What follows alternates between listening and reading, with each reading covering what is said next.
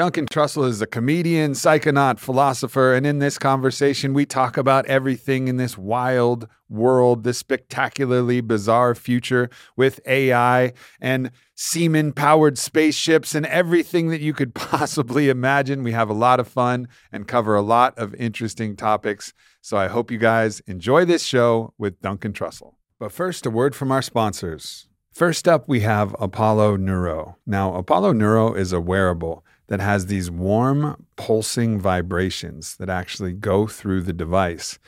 And it's really interesting to feel the effects that this has on your nervous system.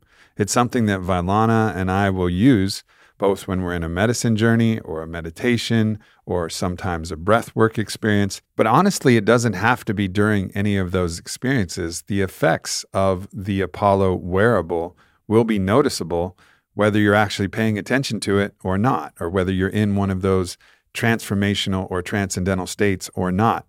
Some of the results of the clinical trials that they've done on Apollo Neuro have shown that users experience 40% less stress and feelings of anxiety, 19% more time in deep sleep, up to 25% increases in focus and concentration.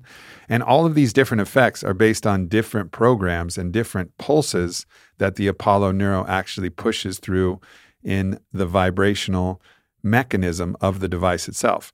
Just like our brain waves pulse at different frequencies that allows us to actually access different states of consciousness, this is working in not exactly the same way, but it's working in a similar way, pushing out different frequencies of pulses that are sensed by the skin and received by the nervous system. It's a really cool device developed by neuroscientists and doctors. You may have heard Dr. Dave Rabin talk about it on my podcast already.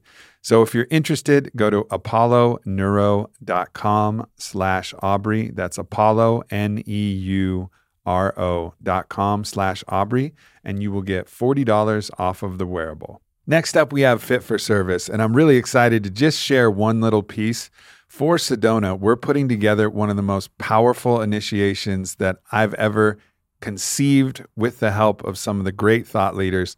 And it's going to be going into what we call our shameplex, all of those areas where we've felt powerless, we've felt ashamed, and understanding the difference between shame and guilt and understanding the power that comes from thinking, yes, I may have done something that I would do differently, but that doesn't make me a bad person. And getting to the root of this shame is part of going into the shadow and bringing the light of awareness to it, and then releasing that, because shame is the antithesis of living, of life. And so that's just one of the many things that we're going to be doing in this journey down in Sedona. I just can't wait to share it with you. It's evolving and growing, and I'm getting more excited every moment as we dive into the depth of each different workshop and each different facilitator's mastery that we're going to be bringing, and all the musicians that are going to be there, the community, the Red Rocks. It's going to be epic. So go to fitforservice.com and check out our upcoming Sedona retreat. Next up, we have Onnit. So right now I'm in the process of making my packing list for Burning Man. Now, for those of you who don't know anything about Burning Man, you're in your camp for a week. It's a wild time, and you're putting your body under intentionally pleasurable stress. Now, this is one of the things that Onnit was created for. Yes, it's for performance in the gym. You have your Shroom Tech Sport for a workout, your Total NO for a pump. You have your glutamine and your protein and all of this to get you in ideal physical shape. You have your mental performance suite, Alpha Brain Instant, Alpha Brain Black Label, which is the absolute Cadillac of nootropics. But then there's also just my body needs a lot of support. And that's the key minerals and the krill oil and the Active B and the total human packs. All of these things are absolutely essential, no matter whether you're trying to just survive your time out on the playa in the desert or whether you're trying to reach peak optimal performance.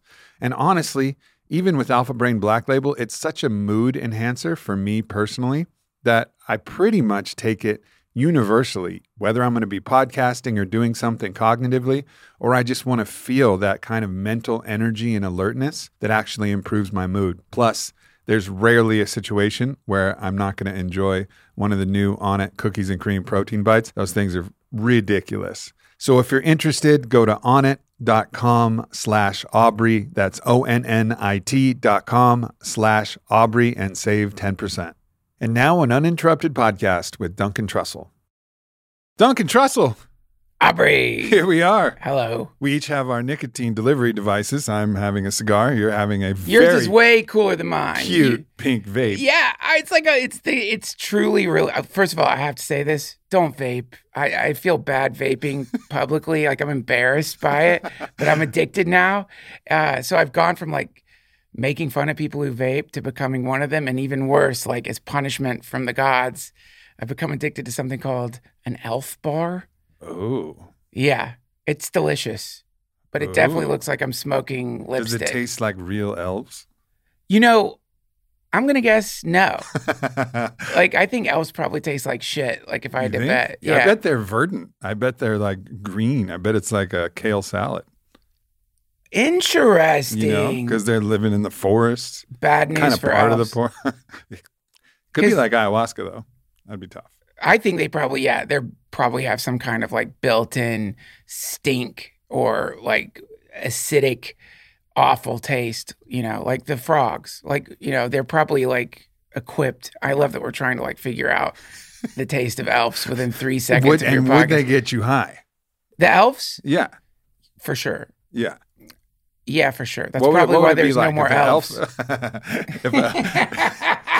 if an elf was a psychedelic, what do you think it would be equivalent It's to? going to be definitely some combination of like mushrooms and ketamine, probably some Yeah, like I like mix that. of those two. I like A that. disassociative, but maybe a little more like of that kind of like mushroom, ambient, sentient It's like communication stars meet thing. the trees. That's it. Stars meet the trees. Yeah, That's an elf. exactly. God help you if you get people high when they eat you.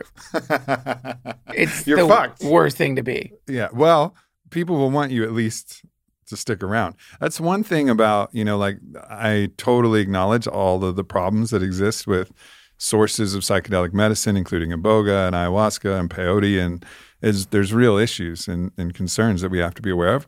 But one thing I'm confident in is when humans love something, we will fucking make sure that it exists.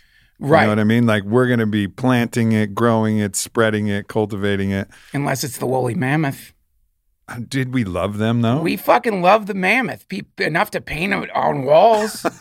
They Yeah, love that's the true. mammoth. They, you know, we also like consume it to the point of it no longer existing. Maybe if we crave it too much, then we just can't fucking help ourselves. Exactly. I mean, I would guess that we live on a planet that's like I don't know if you've ever gone to Sizzler at the end. It's been a minute. Me too. Yeah, a long minute, and I will never return. But if you ever find yourself hammered at a Sizzler when they're about to close, and there's just the dregs of the buffet, and you don't care, you're going to eat it anyway. But that might be our planet. Yeah. You know what I mean? We're at the end of a night at Sizzler, It's and just all a this. bunch of people who failed that marshmallow test, which was like, don't eat this marshmallow Yeah. for 5 minutes and we'll give you 3 marshmallows. That's it. And they're looking at it like, fuck it, marshmallow now. Yeah, eat it. Yeah, for sure. This planet probably produced all kinds of things, like massive cubes of psychedelic chocolate. It probably would like rain coffee. You know what I mean? It's all gone. We fucked it all up.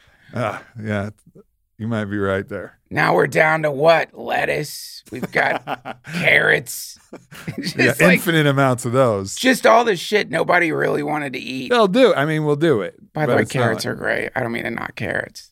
Some people hate cooked carrots. That's like something I've found out. Like cooked carrots, like fuck Interesting. people up. somehow. Really? Yeah. I don't know why. I think a good cooked carrot is nice. Little balsamic glaze. Nothing wrong with that. Well, because they don't know that you can put stuff in it. Like these are people who like just threw it in boiling water. Or like, this sucks. Like, this is the Tastes worst. like shit. It's soft. They don't know it's like a medium for anything you want to put in it. Probably Not that was as my good guess. Not as good as an elf.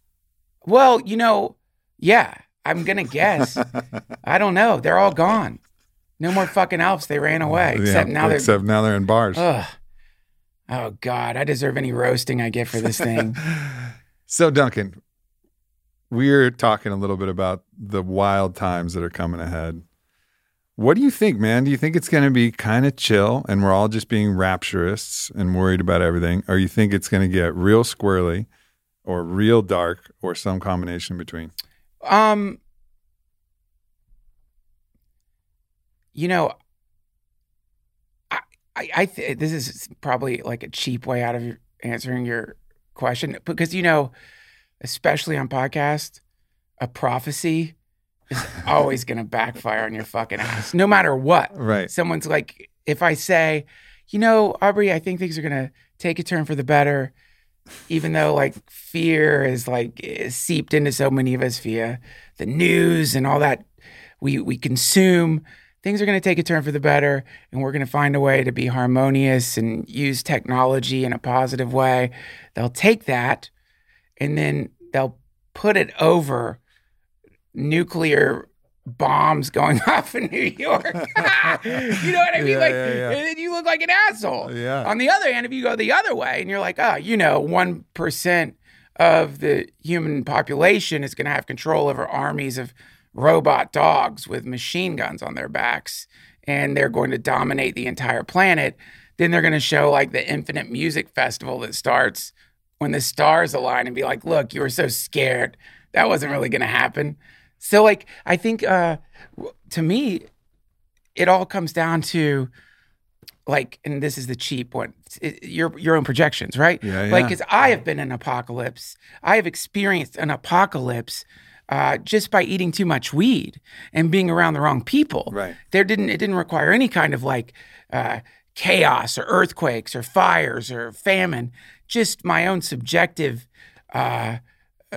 configuration can produce an apocalypse around me, regardless of external circumstance. So I imagine the trick would be to like make it so that you aren't apocalypsizing. What's the Apocalypsing. Don't apocalypse yourself if you can help it. I mean, apocalypse yourself in the true sense of the word, the lifting of the veil, allow yourself to be true and real, but maybe don't like go all day long thinking about like Dateline episodes and looking around imagining. Well, I think so. First of all, I don't think that's a cheap way out. I think that's a very insightful way out, because I think like genuinely all of this talk about the multiverse, we think about it like an externalized universe that's separately created by something else other than us. But really, we're walking around in a multiverse now where we're in a universe of our own fucking story, where everything we think, see, perceive is slightly different than another person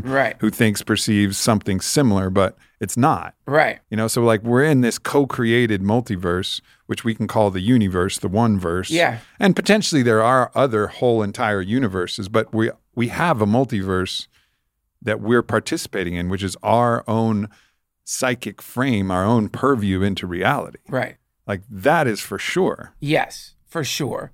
Yeah, like everybody at the airport, you're looking at just different universes like, hanging out together. Exactly. Everyone. And you look at that and you think to yourself, oh, that could have been me.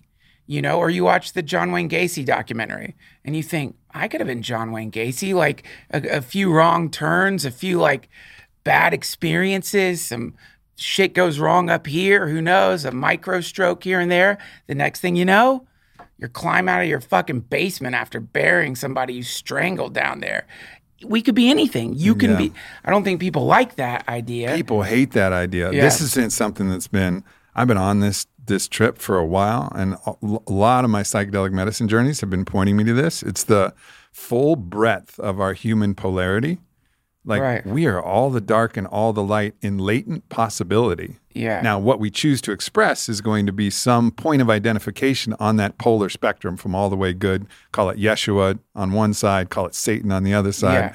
But we're the entire breadth of all of that, and we just choose where we're at. And sometimes we're not entirely choosing. Sometimes our conditioning is steering us. But I do believe that we have some choice as to the actions we take and the expressions we make. But if we really look close enough, we're going to see all that shit, all the horns and all the angel's wings. Right. Like it's the idea of thinking itself, sort of like a lot of people, me included, a long time ago, like I used to feel some responsibility for my thoughts. So, like, I don't know if you've ever had the thing happen where like all of a sudden you're like wondering, like, I wonder what the president's shit looks like. You know what I mean? Like, and then you're like, why the fuck am I thinking that? I mean, I have worse, honestly. This has been like a personal struggle that I haven't talked about. but it's what psychologists would call intrusive thoughts. Yeah. Where I'll just be sitting around with somebody I love, and then I'll think, punch, punch, punch, smash, smash, smash. And I'll be like, where the fuck did that thought come from? Yeah. You know, or like some crazy way in which it almost feels like I'm taking the eraser to a beautiful story or like grabbing a piece of art of canvas of my own life and just crumpling it up and burning it. Aren't all thoughts intrusive? In some ways, yeah. I mean, I think sometimes you can intend a track, especially when you're able to like get into your mind and set your intention, almost like meditating. Yeah. You can intend your way through a track of thought. Yeah. But a lot of times they just appear. To me, it just seems like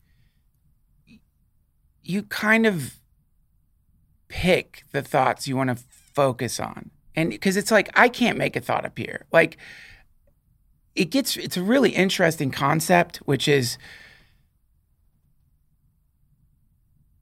thought, by the time you are like thinking, as we call it, really what you're doing is remembering a thought, like something that's bubbled out of your brain has instantly been encoded into memory. And so you're having a memory of something that your brain just kind of like barfed out. And so from that perspective, the whole idea of who we are, especially if you feel wound up in your thoughts, is kind of off in the sense that, yeah, maybe you can like decide, all right, I'm going to think about a rainbow. I'm going to think about a monk turning into a rainbow. But the part of you that decided to think about a monk turning into a rainbow, like wherever that came from, where did that come from? What bubbled up that initial thing that came out? Is that your own autonomous decision? Were you down in your subconscious cooking up the next thing you're going to say? No, it just appeared. So claiming ownership of it is kind of interesting. You know, it's a curious thing people do. It's at the very least a paradox, because there is a possibility that the witness consciousness, the I am, the I am is, I think, where free will actually rests in that level of consciousness. But there's not a lot of desire from the I am because it's a unified field of I am that we're participating in. Right. So the desire to think about anything is not really there, but the possibility that you can think about anything, I think, from that place of consciousness and creation, I think is possible. But then what you end up thinking about, I think, is mostly what you're talking about, which is conditionally related to things going on in your body. I think your body produces a lot of thoughts. There you go. Your body's part of like the biggest thinking apparatus that we have. Right. Yeah, for sure. There's so many weird stories about this. Like a famous story you've probably heard of. Have you heard of this? This guy gets a heart transplant and ends up marrying the person's wife who gave him the heart. Have you ever heard of this? That's cool. No. Yeah, and I think the creepy part of it, and I might be mixing stories here. Forgive me, internet, if this is total bullshit, but I do think I remember like checking it. I think like the person's heart, I think that person killed themselves also or something. So it was like, and I think that person killed himself, something like that. Yeah, like by taking another person's heart into you, you sort of take their personality into you, or whatever the thing that we're talking about is. Like there's neurons in the heart. Now people are going to be hunting for hearts of really open-hearted, fucking awesome people. Yeah. I mean, people did. I mean, like warriors would like eat the heart of their opponent. You know, they would like eat it.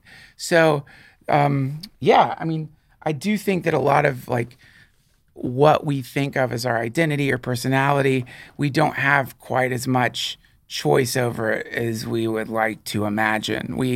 And in fact, whatever that thing is so transient anyway that it's probably a little bit like an imaginary friend. Yeah. You know, you sort of want it to exist. You talk to it. You have like a sense of it being there, but it's not real. Right. How could it be some permanent identity, some innate essential self? I mean, it doesn't seem to be one. It feels to me like a Russian nesting doll to a certain degree. Like there's an identity encapsulated in kind of like a super identity, like a soul identity. And this is only from my own journeying, right? Of what I've experienced. The personality self, the small self, as Paul Selig would call it. Right. And then there's this kind of larger embodiment of self, which seems to transcend the physical body and the limitations. And it's felt like I've been able to access that non-specific Aubrey, the Aubrey that's beyond this Aubrey, but has existed as many different iterations of Aubreys that carried many different names. Right. But still has a unique identity. And then there's the absolute obliteration that goes all the way to the unified field with the divine, like on a 5-MeO journey or certain other different medicine journeys where you completely dissolve into the one or the zero, the everything or the nothing, which they have subtle distinctions, but nonetheless, it's still a unified field. And so I think it's very interesting to think about our identity, but I think of it like nesting dolls within the dimensional existence that we have. Right. Yeah. The nesting dolls. Yeah. I've thought that's interesting. In Buddhism, this distinction gets drawn between absolute reality and relative reality. And so, relative reality, that's what we're in right now. I want coffee. I'm smoking a fucking embarrassing vape. You know what I mean? Like I've got a jug of water as I try, because I want to stay hydrated, because if I don't, I just dry up and feel like shit. So like that's relative reality. It's certainly here. It's definitely here. Absolute reality, which is what you're talking about, the whatever you want to call it, the totality of all things, the sum total of whatever may be, the ever-expanding circumference of consciousness that, like, there's a million names for the damn thing. So absolute reality is known as eternalism in the extreme. So with absolute reality, it's really funny. Like, you run into this concept of unchanging whatever. So in other words, absolute reality, implicit within that idea is that absolute reality must go on forever. It must not stop. It has to go on forever. It's permanent. So you've applied, that's why it's called eternalism. Eternally permanent. How could it not be? It's incomprehensible that all that is could cease to be, that it wouldn't exist, that it's just gone somehow by some, who knows how or where it goes or what. Because then it's changing, and then it's not eternal. And then it's like Paul Selig said, that which is true is always true. Right. And that's a form of eternalism. So now on the other side, where with relative reality in its extreme, it becomes nihilism. Now you get hyper-materialism, the idea that, like, you know, this isn't really, we're just you've heard a million different versions of this thing, but it's like, we're just molecules, man, temporarily coming together. We're nothing really, man. You think you're something, but you're not. There's nothing there. You're just space trash that woke up for a second. You're going to die, and that's it. Some version of that. So that's nihilism. And so between eternalism and nihilism, this is us. This is why Buddhism is called the middle way. It's the place where you find a way to hold both of those realities. And that's, some people call that the joining of heaven and earth. It's the idea of, like, somehow these two things coexist simultaneously. Somehow nothingness and everythingness, which is what you were talking about, they're hanging out together. They're playing games with each other. They're fucking and fighting and trying to, you know what I mean? Trying to work it out. It's like a never-ending debate. Love affair, marriage, divorce, love affair, war. And it just goes on and on and on and on forever. And that's the Leela that they talk about, or like the eternal game, whatever you want to call it. Yeah, the polarity that creates the energy of creation itself. Like, you need that in a battery, positive and negative. You need the polarity, and you need those things to be attracted to each other and repel from each other. And that's part of this substrate of life itself. So I've been studying deep wisdom of Solomon, Kabbalist lineage with my teacher, Mark Gaffney. And it's really painted this interesting, kind of divine pantheon. And they have this idea of a kind of a deity force called Shekinah, which is like also known as Eros, or like the kind of the goddess divine. But really, when you bore down into it, especially Gaffney's interpretation, it's a little bit like the Tao. As they talk about the Tao as being older than God. And that's like a really interesting concept, older than God. So it's basically like the law, except the Tao is kind of like more of a neutral, it's more of a neutral void that contains the way, the Tao, the law. But Shekinah is more of, it's the same thing. It contains the way, the Tao, the law, but it's this loving energy of both allurement and repulsion. And, so both of those different things, or the desire for autonomy is actually more precise than repulsion. So instead of thinking about just pushing something away, it's like the desire to individuate and then the desire to come together. Oh, yeah. Both of those two things are contained within Shekinah, this force that they've called like the goddess. And then there's Elohim, which is like the supernova energy of the light traveling through the universe. So it's just looking at the divine in another way. And then there's Yahweh. There's all kinds of different ways that you can think about it. But really, what I've found in my last journey with El Dragon, which you were thinking about coming to, you always invite me. I ask if you'll invite me. Then because you're very nice and generous, you'll say, come. And then I'm always like, I can't, man. Speaking of a dumb game between light and dark. We'll just keep going with it, though. Okay. We'll just keep going with it. Okay. But yeah, so in this, what I saw, what the medicine showed me is that this thing, you can call it the Tao if you prefer that kind of the colder idea of it, or Shekinah if you prefer the warmer, kind of more divine goddess embodiment of it. This is the substrate, the womb that births God.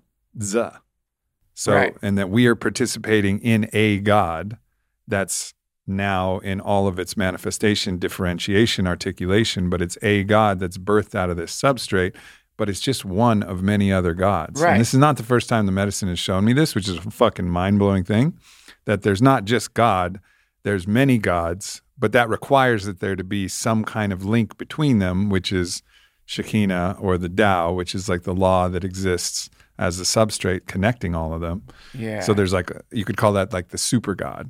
And then maybe there's more fucking super gods. I don't know. Like it could fractal all the way up, all the way down. Gods all the way up. Well, this is actually like it. I'm sorry if I keep going. In Buddhism, freaking Buddhist nerd. In Buddhism, I hate that, but it's what I'm into. I do the same thing. I just talk about psychedelics. So it's what I'm into. It's our conversations. It's a symbol set, whatever. Yeah, it's like I might as well be like in the Wolverine comic, 489. Wolverine said. It's embarrassing. So you have this thing called the wheel of life, or the wheel of samsara. There's different names for it in Buddhism. It's a mandala that represents essentially the cycle of incarnation. So you've got the human realm. That's what we're in right now. And that's considered to be the most desired birth now. That is a very human thing to say, isn't it? Of course, humans are like, this is the most desired birth because this is what we do. We're human-centric. But the reason they say it's the most desired birth is because if you go this way on the wheel, you're going to end up in the realm of the gods. There's actually two distinctions in the realm of the gods. There is the realm of the gods, and then as this thing keeps going, and it's kind of a map of entropy, really, in both directions. Like if you, in the human realm, if you do good things, if you're generous, if you help, if you're not a selfish piece of shit, then you accrue this kind of momentum. Mm-hmm. You know what it is. It's like the more that you're like helping, the more you're not self-centered, the better you feel. The better you feel, the more you help. It produces... And the more you feel you deserve good things from the universe. That's like one of the mechanisms that I think people underestimate is you do good shit, and it's like the universe does good shit for you. Yeah, because you feel you deserve it. And your conversation with the universe is like, here, I'm ready. There you go. That's and so in Buddhism, this is called merit. So you're accumulating this, like, whatever you want to call it. I could think of a million arguments for, okay, what is the merit? Where is it stored? What is it, like Bitcoin? Are you talking about some kind of metaphysical Bitcoin you invest in?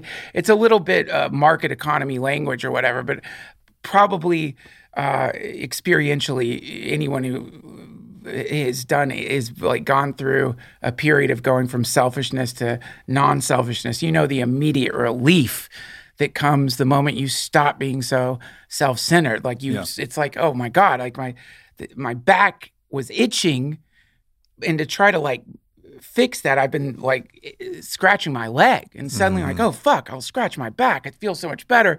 It's like if you're selfish, you've been trying to deal with your own suffering by helping yourself.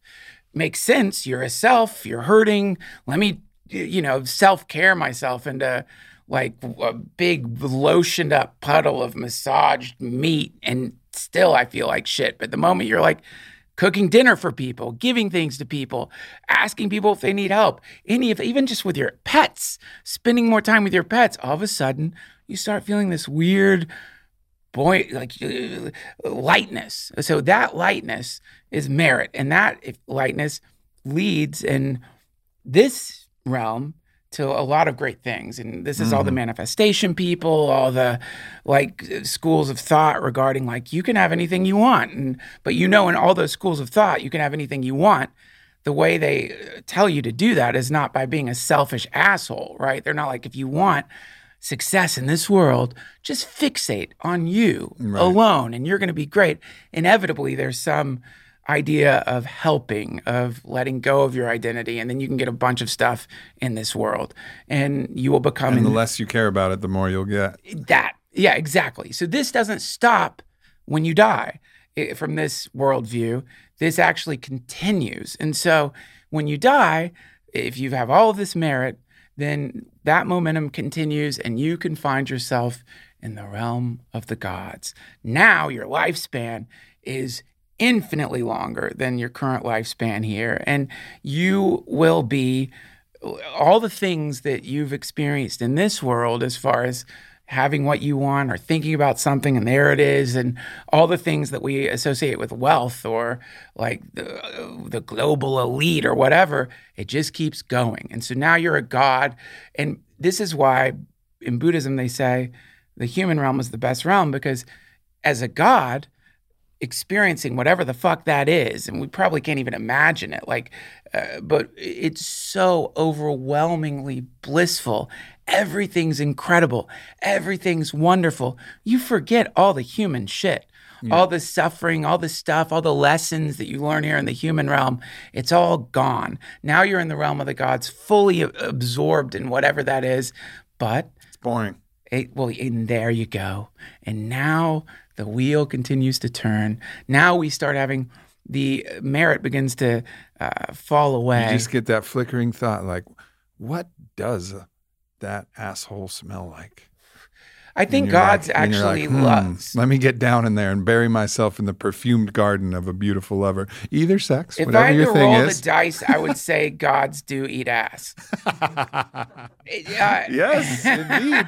Like if I'm in Vegas, I'm betting that for sure gods eat ass. So the gods, what happens actually is either that sort of thinking comes in, or more likely, the thought comes into your head like, I don't know if I'm going to be a god forever. Like, I feel like things are changing. I feel like whatever this thing is going to go away. It's the moment that flickers in the mind of a very wealthy person when they start getting really freaked out by their wealth. Instead of enjoying it, they're like trying to like hold on to it as tightly as they can. They get worried it's going to go away. People are robbing me. This won't last. Oh, fuck. And so the thing that got them there, assuming it wasn't, some nefarious act, the thing that got them to that point, they stopped that behavior pattern, and now they're not generous anymore. Now they're not being kind. Now they're self-absorbed again. Entropy kicks in. Now we start going into the realm of the jealous gods. This is where the gods start fighting. And this is like in a lot of world mythologies, gods are always fucking fighting, battling each other. They're always at odds with each other. This is the realm of the jealous gods. And so jealous gods, because they're fighting and because they're like becoming increasingly more self-absorbed, now they will fall down into the animal realm. So it goes from being like, I'm a generous human, to holy shit, I'm a god, to fuck, I want to stay a god forever. I'm going to have to fight the other gods over resources, to, oh shit, I'm a dog. I'm a dog. Now I really am sniffing assholes all day long. And then that continues, that momentum can continue down.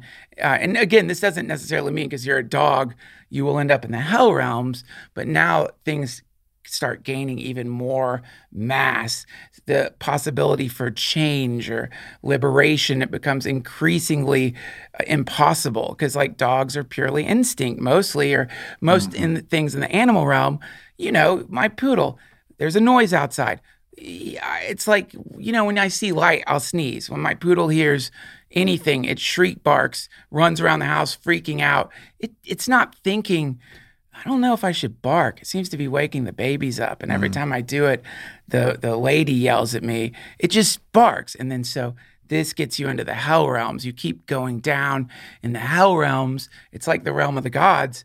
Much longer lifespan, but you're in fucking boiling oil or frozen in ice, crystallized down. And somewhere in there, maybe you start remembering, I don't think it's all about me. And then human birth again. And then. And this is such a great metaphor. I mean, you can take that literally, or you can take it as a metaphor of this constant battle that we have in our psyche behind for the gods that we hold of all of our ideas and all of the different ways in which our psyche can manifest all of these things. And sometimes where we can be that automatonic drone just going about our own selfish, solipsistic way, or we can be this truly open-hearted, being that's embodying divine consciousness, God consciousness. And that would be what the wisdom of Solomon is trying to share, is that all of us have access to unmediated ontic identity with the divine as us, living as our sacred name in this existence. So there's this belief that there's more God to come, and the more God to come is us as we step into our divine nature and get to have contact with the divine as the divine is seeing through us. And so all of this that you mentioned is the psychodrama, which was really kind of Hermetic wisdom. All is mind, the universe is mental. So it's this whole psychodrama of the way that we can move through heaven and hell in our own psyche. There you go.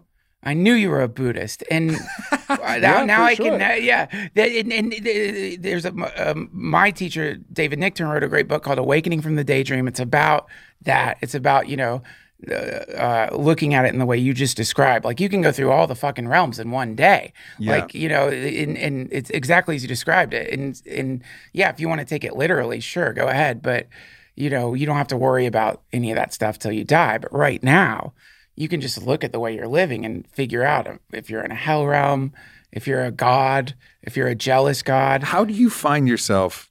Because sometimes I feel the happiest when I care the most. I've been on this deep quest, and in the lineage, I think it's been guiding me this way, because one of the biggest teachings is a process called berur, which is the clarification of your desire.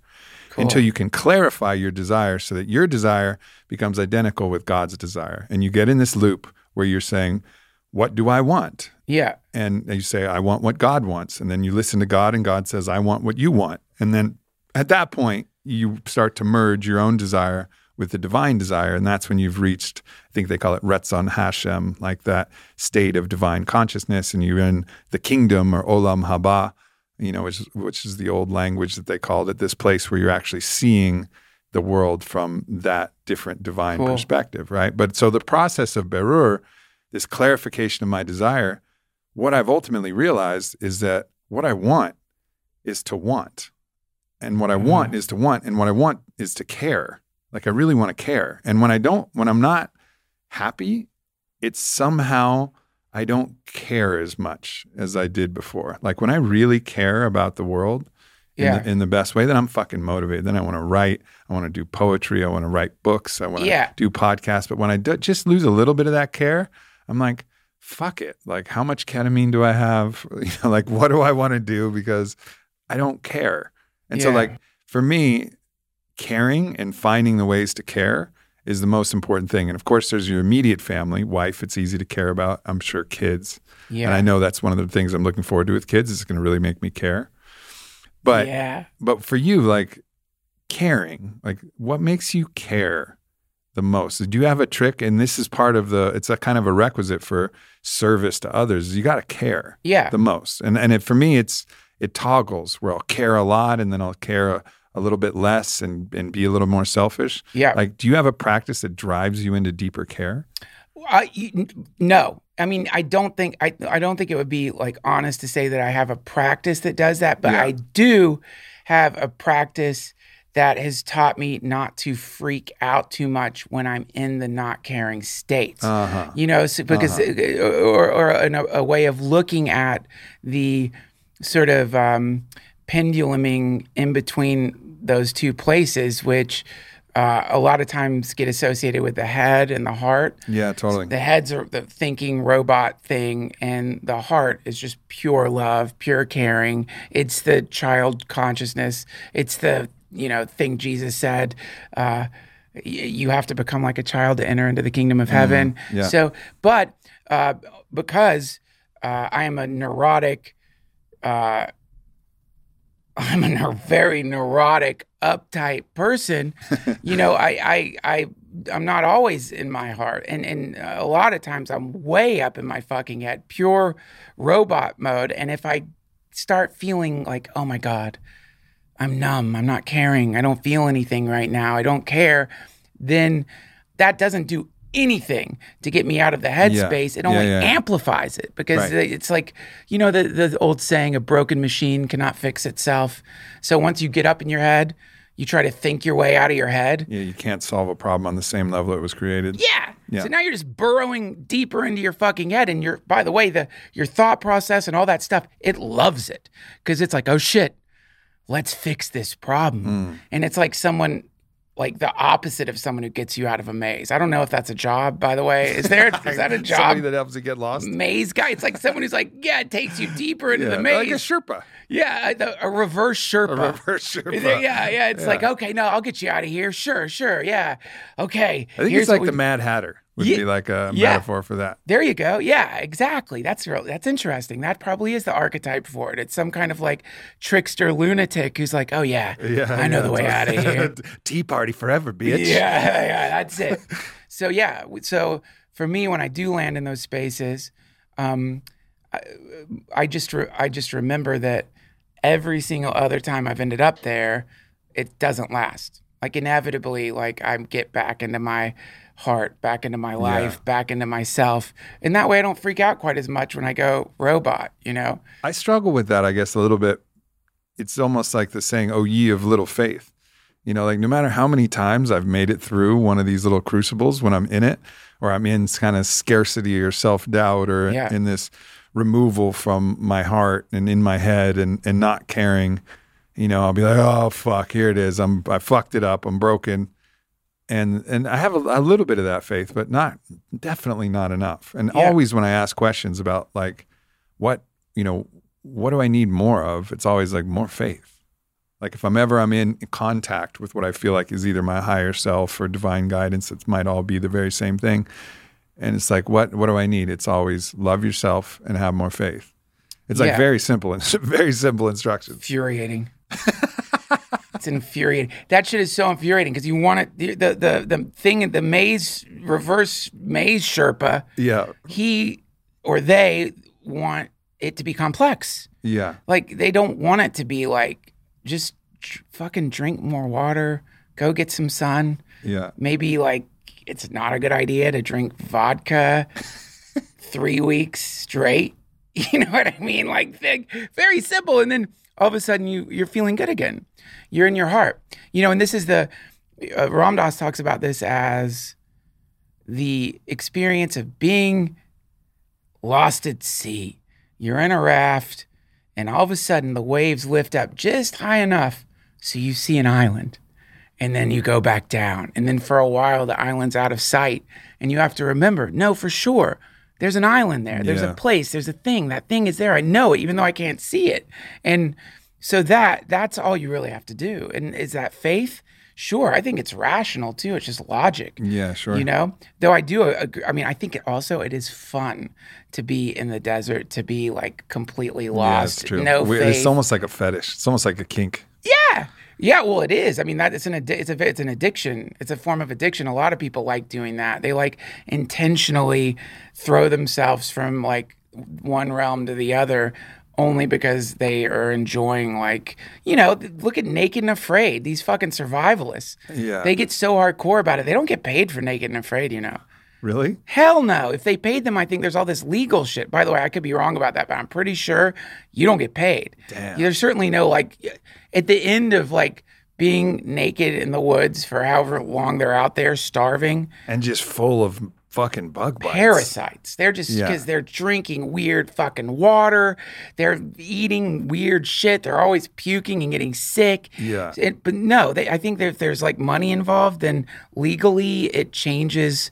Like, I don't know. I'm not sure about this, but they don't care.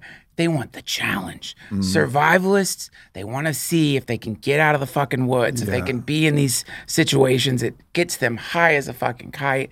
They love it. You know, when they're being driven out in the Jeep or whatever, and they're like, Yeah. They love that shit. So people definitely do the exact same thing spiritually. Do you think that may be why maybe we've co-created these upcoming existential crises and threats? Because if you look at it, you know, I know a lot of people who are like deeply into this kind of prepper community, kind of it's all going down. There's going to be no gas. There's going to be no diesel. There's going to be no power. There's going to be no food. There's going to be, you know, and they're all fucking ready and they got 50,000 rounds of ammo and fucking 5 years of dehydrated food and all that. And look, you know, like we have a farm and Kyle's running it and we got some things that we're organizing. It's not like I'm completely removed from this. So don't think that I'm talking shit if that's what you're doing. I'm certainly not. I'm participating to some degree in that. But the one part that I'm not participating in is this sense of hope and glee about the upcoming potential disaster that I can kind of feel from some people. Like, it's almost like you can really tell that they hope that it happens. Like, I hope I never fucking touch that food in my food pantry. Right. Like, deeply. Like, I'm super happy to throw that shit away. It's probably not delicious anyways. Probably not. You know? So it's like there's zero part of me that's looking forward to it. I say that, but then again, here I am saying what I want is to care. Right? And when would I care? Well, fuck, I would care if the world really needed me for some reason, then I would really care. Right. So maybe even I'm participating in this thing of we need some shit to happen. Things have been too easy for too long. We need shit to go squirrely so that we can, rely on each other, come together as a community, survive this thing. Yeah. It's like Sebastian Junger's tribe. Nobody was happier than when the bombs were falling on London in the Blitzkrieg. You know, even though it was fucking terror and panic, they were all together and they had something. He said that? No, Sebastian Junger did in his book Tribe. What's his evidence for that? He interviewed people who survived that experience and asked them what their favorite time of their life was. And their favorite time of their life was that period. Don't you think if Sebastian Junger was like, okay, let's go to Syria. Don't you think they're like, no, I'll pass. I don't think I want to get bombed again. I think because that would be some artificial way that it would happen. Oh, right? they want like. I don't think that's even conscious. I think they just found themselves in a situation where every Englishman they saw was their brother and their sister. Right. I bet people in New York had that experience to a certain degree when the towers fell, where every New Yorker was their brother, was their sister. Yeah. If something fell, they were there to pick it up. If somebody needed support, they were there with food. If someone was hungry, they gave them a sandwich. It opened their hearts to being in this tribal sense of we're all in this together, which I think is such a deeply satisfying feeling that you don't even remember the other parts, which are terrible, but it felt so good. I know what you're talking about. To feel that way. Yes, I know what you're talking. It's like, for fun, you could imagine, obviously this is not happening, but just as a thought experiment, imagine this. Imagine like a They Live style dystopian reality where some aliens have disguised themselves as humans. They've set up all over the planet these, technological hypno devices that are blasting out some kind of weird ray that is making people fall into what we call default consensus reality or whatever. Now, the earthquake hits, the disaster happens, that ray, whatever it may be, the hypno device, it can't function for a second. So for a second, whatever the dream that was being projected into your mind by nefarious human-eating aliens stops. And now you get to feel what you really are, what the world really is outside of whatever the particular game of whatever particular state you happen to be in. And so, yeah, people love that because they're experiencing reality, fundamental goodness, who they are. And I get it. I think probably, hopefully, we don't need catastrophe to get there. And it goes back to your question. How do we care? How do we do it? And probably it would come from recognizing like this situation of being bombed, or this situation of having to survive, or this situation of suddenly not knowing if you're going to be alive tomorrow or your friends are going to be alive tomorrow is actually what's happening right now. It's happening right now. There's no bombs dropping, but people drop dead every single fucking day. People get hit by cars, have brain aneurysms, get rotten diagnoses at the doctor. Nothing is certain. I mean, this is the idea you carry death on your shoulder as a friend, to always remind you like, shit, this is so fleeting, this human experience, And I guess like some people are desperately afraid of that reality. So instead of going into a bomb shelter, they go into some kind of subjective mental bomb shelter, which is attaching themselves to the ridiculous idea that they're going to live to their lifespan. Those people who like hear the human lifespan is however many years, 70, 75, and they're like, that's how long I'm going to live. It's like, no, you don't know that. Yeah. And so they're always kicking the can down the road for like, they're like, I'll get my shit together, closer to like 50 or something like that. But right now, this is my youth, man. Yeah. And it's like kids are fucking dying all the time. They're on their dumb motorcycles or their stupid scooters. They get hit by cars, they get murdered, or they just drop dead. So, I guess maybe the bombs dropping were like, or like help them like illustrated the reality of mortality. It made it clear and present. And I think one of the traps though is that we can have that experience of interiority with a social group or an identity, a shared identity. Yeah. But it typically requires an opponent or an enemy that actually creates not true interiority, but pseudo interiority, because we've placed something outside of us, which therefore means that we're on the inside together. So like if it's the Russians that are our enemy, then we're Americans. But we're only Americans as defined as the opponents to the Russians in that case. Or if it's aliens, aliens is the good one. This is the ultimate fantasy because it brings the whole world together. Right. All of humanity comes together. Yeah. If the aliens attack Independence Day style, then it's like, fuck our borders, fuck whose army is which, fuck where the oil or the gas comes from. Yeah. We got aliens to deal with. We're all coming together. But it would still be a pseudo interiority, a feeling that only exists, not actually, but only exists as defining itself against something that is outside of us. Yes. It's just the biggest thing outside of us that we can imagine. So it's like that's what could bring the world together. But that may not happen, or it may happen because we need it to happen and we're co-creating and co-manifesting some fucking disaster so that we do come together. But ideally, it comes from the elevation of consciousness and the recognition of our inherent state of interbeing. There you go. That would be better. You're making me think of Chuck Norris. That's a bonus. We could just end the podcast here. I did it. Chuck Norris. I don't know why we did it, man, but we put on a fucking Chuck Norris movie. What's that famous Chuck Norris movie where he like goes to rescue prisoners of war? What's that called? Oh, where he was Delta Force guy? Yes. Chuck Norris. He's in Vietnam. Some of his friends are prisoners of war. He tries to go back to the real world.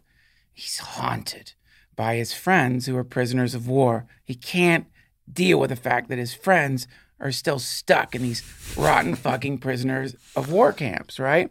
So to connect it to what you're saying, how do we care? What's the caring idea?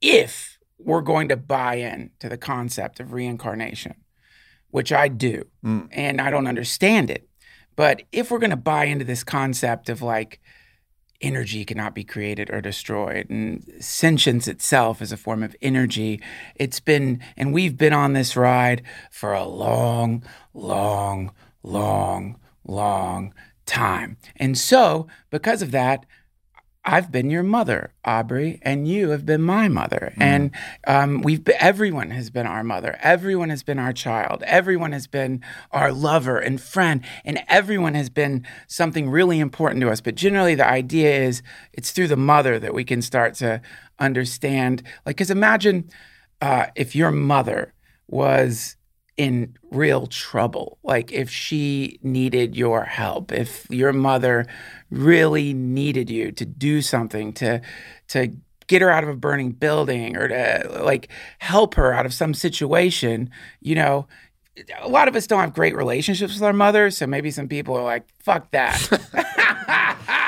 but well, it's working for me. I can feel it coming already. I can feel the sense of like courage and actually my eyes getting watery because it's like I'll fucking do anything. That's like, and so to like whatever it fucking takes. The question I deflected earlier because I don't like saying things that are theoretical, but in what's known as Tibetan Buddhism, the path to the heart or the way to caring is through the mother, and so you remember first your love for your mother, and then you connect that to the reality that everyone has been your mother. Everyone like gave you everything to. And the earth is our fucking mother. Yeah. We drink her milk and her water and eat her flesh and breathe her air from her lungs. Like, even if you don't have that earthly mother, I think sometimes we can get trapped in a shitty relationship with one of our birth parents and say, well, that's my mom. My mom sucks. No, that was the person who gave birth to you. And is on one reality, yes, you can call her your mother. Yeah. But who has nourished you your whole entire life? Gaia. And who will continue to nourish you forever.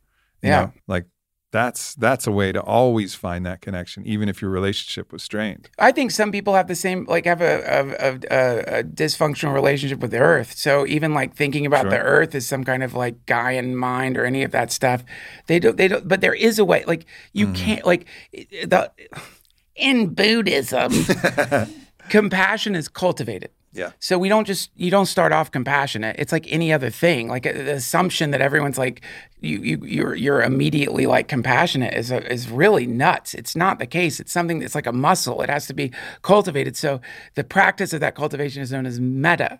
And so it starts with, it doesn't have to be your mother. Fill in the blank. It can be the thing in your life, whatever it may be, whoever that person may be, the animal may be, the concept, whatever it may be, whatever the thing is that makes your eyes start tearing up a little bit, which, by the way, when the heart opens, tears come. This is part of the connection to the heart. Yeah. So the steps of the thing are, number one, just I have ways in too, you know, thinking about my children, thinking about my wife, thinking about my mom who's passed away. This will drop me into my heart immediately. Now, in the old days, anytime I came into this motherfucker, I would be like, no thanks, I'm out. You know, because I didn't, like, people associate that initial going in there with pain, or something's gone wrong, or I'm weak, or I'm vulnerable, or any of that stuff. And so they run back into their heads, which goes back to that cycle you were talking about before, the going away and coming back. It's actually no different from when you have kids. It's the cutest, incredible thing.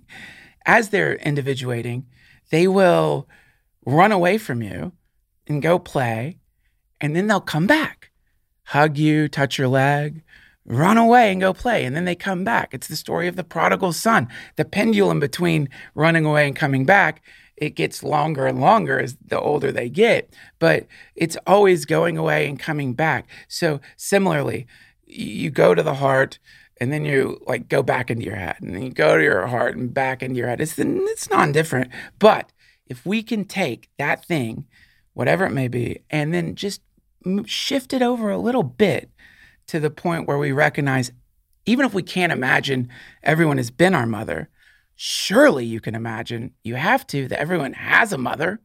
As far as I'm aware, we're not in a cyborg society yet. There's no fucking clones out there as far as I'm aware.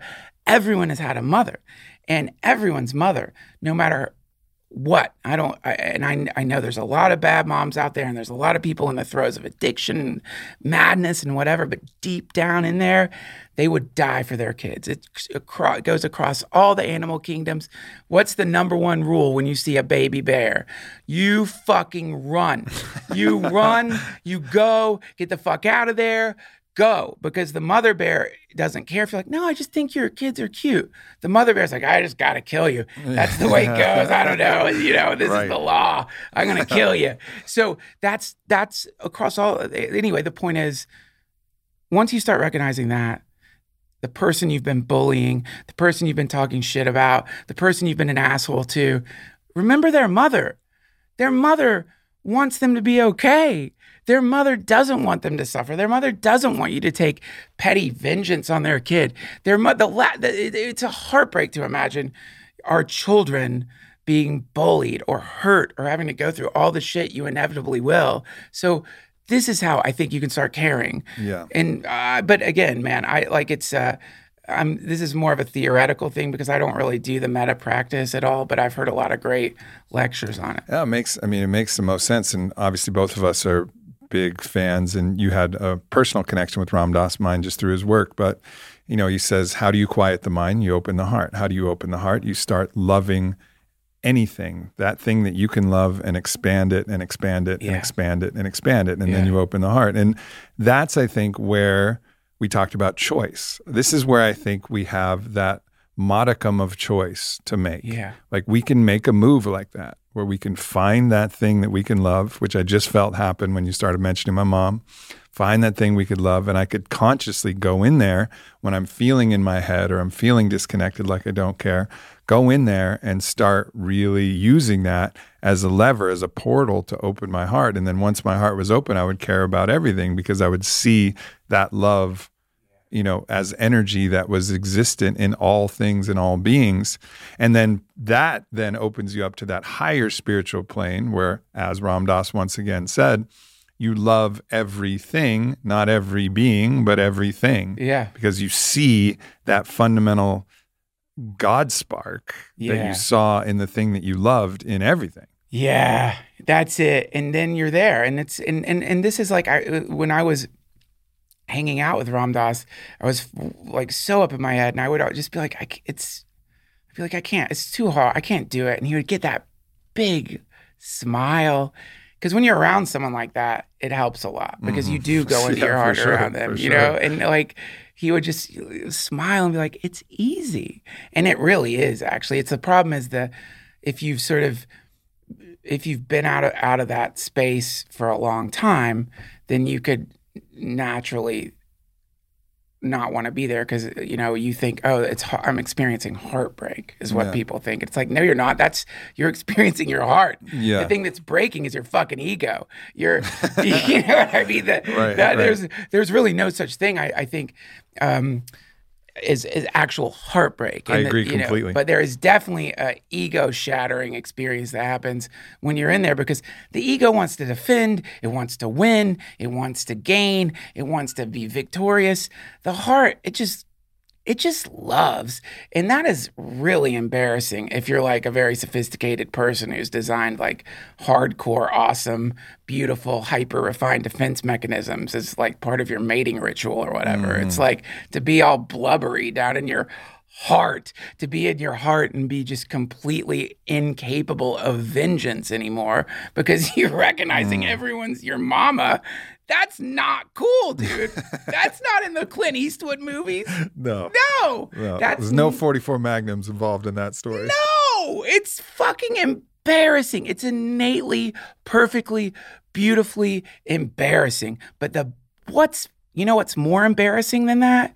Like walking around, looking around the whole beautiful world like an enemy's about to jump out of the shadows, or that, you know what I mean? Or walking around like some asshole in Game of Thrones playing the long game, planning to show your fucking enemies, look what I became, all that stuff. Now if I'm going to pick embarrassing, I would rather take the blubbering, inside the heart. And it's actually not blubbering. When you get around the people who have like cultivated that, It's intoxicatingly beautiful. It's so beautiful. And it's like being around a spaceship or an alien or pure technology. And it's contagious. I recently had an experience with Gurudev Sri Sri Ravi Shankar.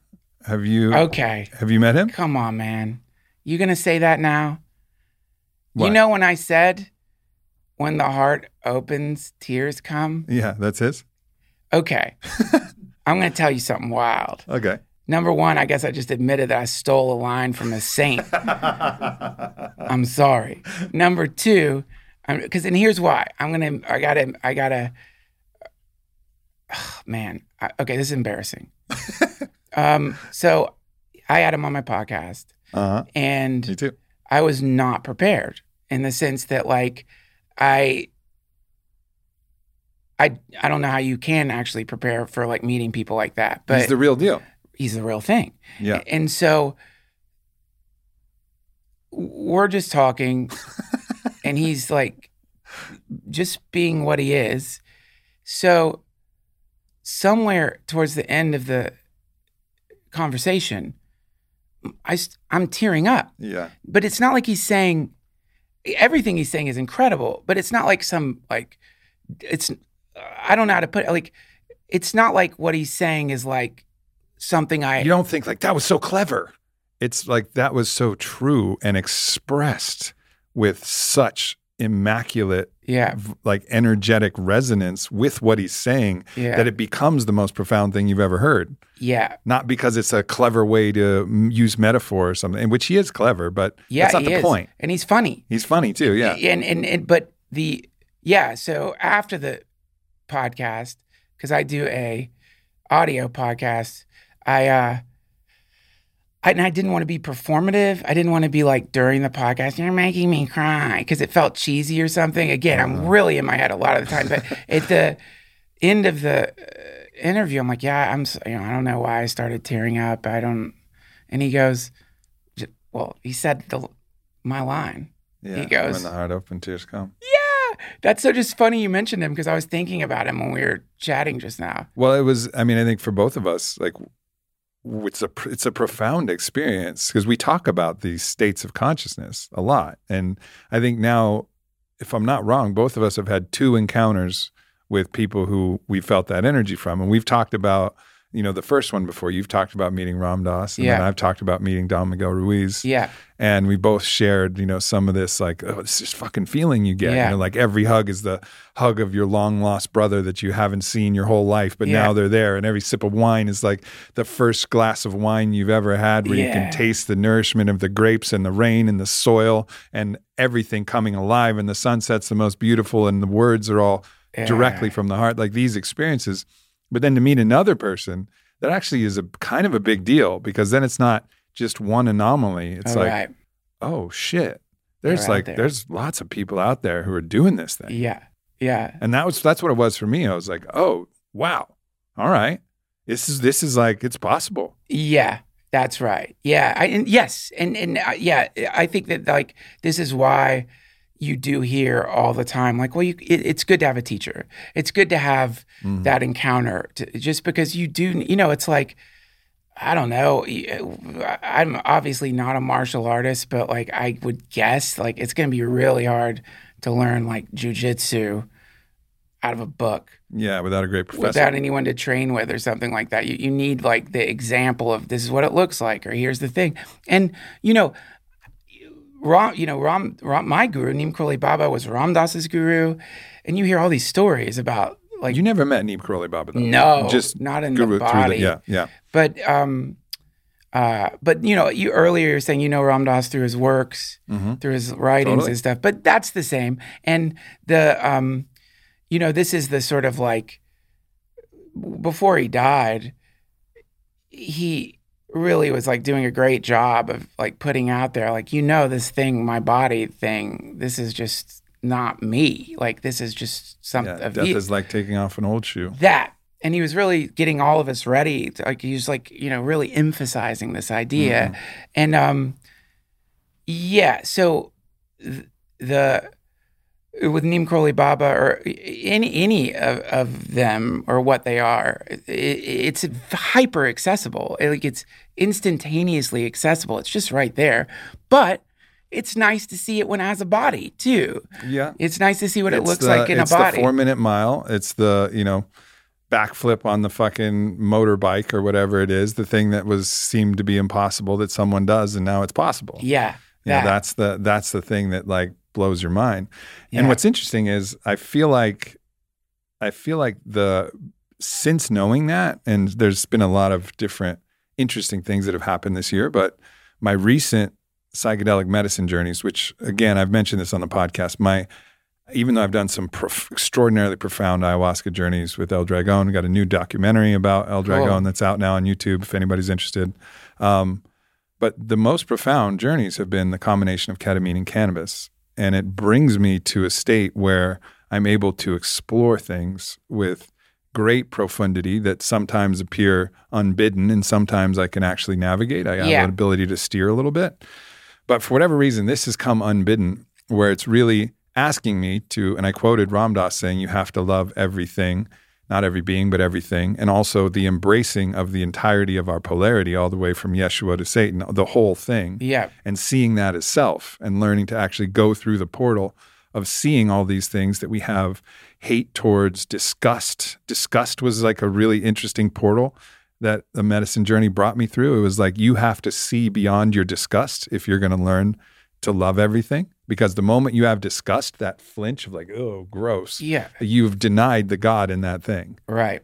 So it was like for 2 hours, it was showing me the most horrifically disgusting things that you could possibly imagine, like the most revolting. So it was just one aspect of the hell realm, but it was the disgust realm. Cool. And it would blow. I mean, a couple of times I just had to crack up laughing because I was like, this is ingenious level disgust. Like this is so horrendous.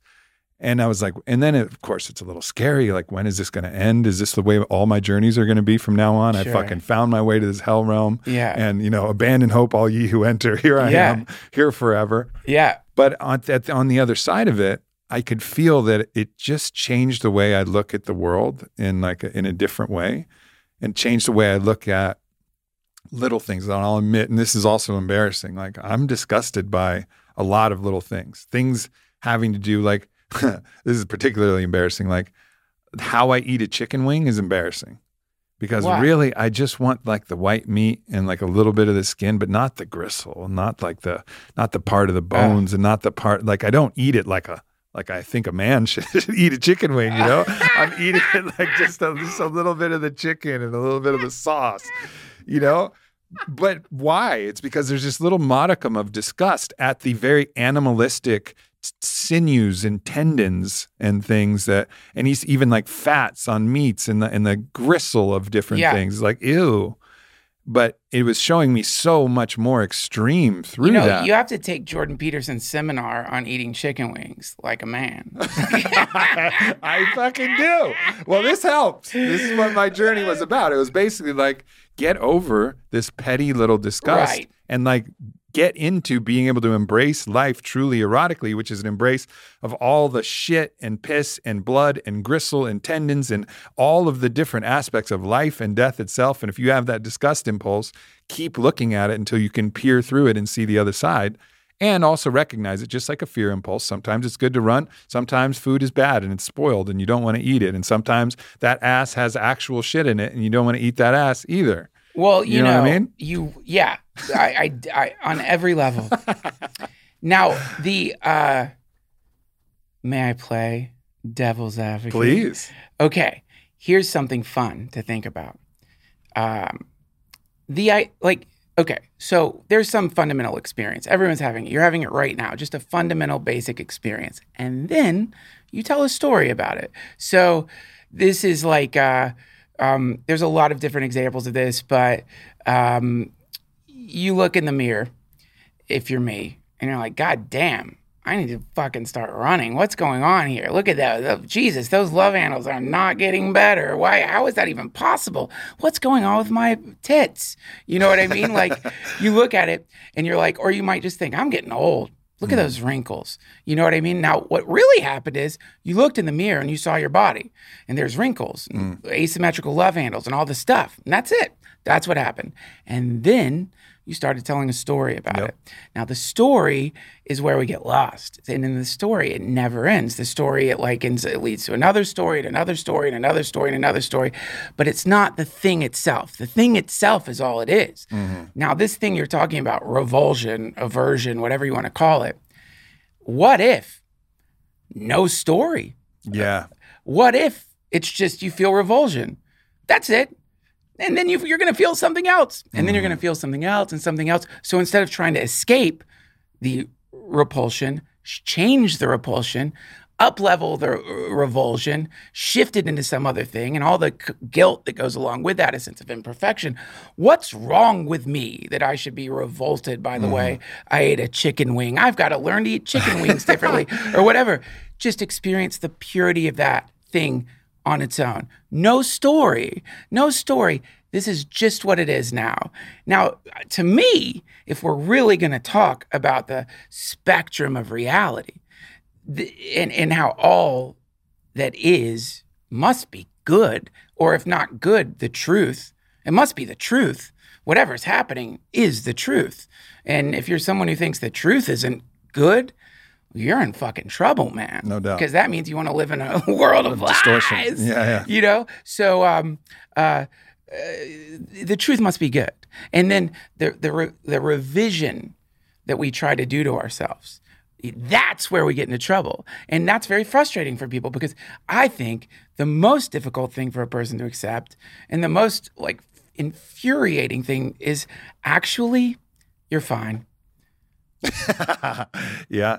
Well, the idea is include and transcend, right? So include and fully accept your feelings of repulsion, disgust, hate. You can't bypass it. It's not bypass and transcend. It's include and transcend. So include all of those feelings, acknowledge them, hello, welcome them at the door. And this is old wisdom that we're parroting for many people. You welcome these things at the door and say, oh, hello, there you are. Disgust, anger, repulsion, shame, guilt, whatever that thing is. And then you apply an even higher purview or a different purview of a different type of story, a story where you have a different perspective, and then you transcend that feeling into something else. So I think that's kind of what I'm talking about. But the first part was the inclusion of and the acknowledgement of my disgust impulse, and then the transcension of that, which was, oh, that is just the thing. And my response to it is not actually the objective truth. It's just my story about tendons and ligaments and feces and all of this is that it's somehow not what it is. So it's I think not mutually exclusive. It's both. It's exactly what you're saying. And there's also a place to see things from a different perspective, which really qualitatively makes my life better. You know, because ultimately, the less disgust impulse that I have unnecessarily, or the less fear impulse, or the less anger impulse, the happier I'm going to be, the more I can engage with life in an erotic way. I also had the same thing happen with, I wash my hands all the fucking time. I got this, I don't know where I fucking picked this up. I used to get sick a lot when I was in my 20s, and I thought it had to do with hand cleanliness or something like that. Yeah. But it's always stopping me from just, if someone has a bowl of nuts that I would really like, or a piece of fruit that they pulled out of a tangerine and I really want to eat it, but I haven't washed my hands, or they haven't washed their hands, I won't eat it. So that's preventing me from engaging with life erotically and just living in a state where it's it's okay. I trust my hands. I trust this. So then a medicine journey, it was you have a choice. You either can live like an erotic mystic or a neurotic mystic. You know, one or the other. You're either going to be erotically living or neurotically living. Hey, don't bash us neurotic fucking mystics, well, me okay? Too, me too. Here's what you need to do. I got the prescription for you, Aubrey. Okay. You need to eat a chicken wing out of somebody's ass. Listen, this is the answer. It depends on the ass. It depends on the chicken wing. But I will pick the wing and the ass. If we can get Rogan to announce it Fear Factor style, I'm in. Those are my conditions. Okay. I'm in. Deal. If we do this, deal. You pick the ass and the chicken wing. Yeah. Rogan announces it Fear Factor style. I'm in. Sounds like a song. I'll pick the ass, you pick the chicken wing. We're both gonna be sick. I mean, I'll kind of be in it together with the person whose chicken wing is in their ass if it's a spicy one, though. Because a spicy chicken wing in the ass, That's not cool. Well, they would just be on my team. They would want me to eat that chicken wing out of their ass. No, they're gonna and be lick pissed. it clean. That's like, yeah, okay. I just feel like, number one, I don't think you're gonna be able to lick hot sauce off a person's ass so it stops burning. Because if that worked, I'm sure like they would have already, it would be a thing. Like, I don't think it's going to work. Like, I think you're both going to just be just miserable. It'd be like an episode of Hot Ones. You know, we could be asking It's each the other new questions. Hot Ones. Yeah. Yeah, it's the new Hot Ones. It's like, and also what you do, so no one knows. You don't, like, we don't know anything other than it's an ass. So it's like you need, like, you could even. Like a glory hole ass? Yeah, it's a glory hole for asses. And it just, the ass emerges, chicken wing goes in, you eat ass and wing, and then we talk about your childhood. So you talk about the movies you're working on. It's just, let's say it's just for this contest. Like, of course, I'm thinking like, well, it's gotta be a hot girl's ass, right? Like, it's gotta be. You know, that's the thing. But then actually, if you're just doing this, why does the homophobia go so deep that it really matters what type of ass I'm eating? The gender of the ass? The gender of the ass. The story of the ass? You want the story. You want to know the story of the ass. You want to know the ass's personality. What languages does the ass speak? Yep. You know, you can't just deal with just a pure ass. You've got to know everything about it. That's true. You know, look, I don't know the answer to these questions, but I would say, like, you know, to get back to what you're talking about, like, when you find yourself suffering because of some habit, definitely I think the idea of like, I'm just going to have this habit and because this is who I am and this is perfection. No, like, you can change your habits. You'll be much happier, and probably the people around you will be much happier. And I think sometimes with spirituality, you can like mistake laziness for like spiritual achievement or something like that. Right. It's a real, like, it's what do they call it? Spiritual bypass or whatever, you know? But also experimenting with just as you are, germ phobia and all, and then that's how the universe is right now, and that's just what's going on. Something about that is kind of amazing because you hit this place of truth. It's like, no, this is what I am. This is it. Not to say I'll be this forever, but now this is where I'm at. I think it's a prerequisite for transcension. Like, you have to be to that state of radical acceptance to actually have any leverage to transcend it anyways. Otherwise, that which you resist persists. That thing that you're pushing away is going to just continue to haunt you until you fully accepted it. It's the basis for any type of exposure and response therapy, right? Which is how you get about conquering any type of phobia. You have a fear of spiders, exposure and response therapy. Look at photos of spiders. Go to a terrarium where there's a tarantula until you're comfortable with that, and then eventually put the tarantula on your hand. And all of that exposure and the integration of that exposure gets you beyond your fear. Right. But you have to like embrace that it is, get comfortable with it, sit in it, marinate in it, know that it's yourself, trust yourself. It's also part of the 12-step program, which has its own problems, but it's the acknowledgement, okay, I'm an alcoholic, and now here's the change that I'm going to apply to that. Yep. And so there is this important part that you keep harping on, which I think is super important to make people avoid the slippery slope of bypassing and also judging themselves for what they are, which that judgment will create shame, and then the shame will just put the thing in the closet, and that monster in the closet will have you by the balls. A house divided upon itself cannot stand. Yes, indeed. And so, this is Pema Chodron has this great book called The Wisdom of No Escape. And it starts off by, saying like, people start meditating because they want to improve, get better, whatever. There's some like transformation they're seeking. And she's like, that's starting off your meditation practice with an aggression against yourself. Mm-hmm. Now it's like you're trying to do like suicide through meditation or something like that, or you're and one of the words for meditation is GHOM, GHOM, which means essentially getting to know yourself, familiarity with oneself, not changing oneself, but here's what you are. I was just talking to David yesterday, and we were talking about like, mindfulness and the idea of your body, like the awareness of your body, awareness of like, what do your feet feel like right now? What do your knees feel like right now? What do your arms feel like? What's going on in your body? A lot of people do not scan their bodies. They don't feel like what's going on in there, but just letting that be and seeing what happens. What happens if for a second, like that story about how in World War II on Christmas Eve, they just stopped fighting. They came out of the bunkers. They like drank whiskey together. Played soccer. It's like you can actually do that with yourself. Do you know that the second part of that story that I didn't know is that after that experience, the commanders had to threaten to shoot their own troops to get them to fight each other again. Yeah. They were like, fuck this. Like, we're done fighting. And they actually had to threaten to kill based on mutiny or whatever. So fucked up.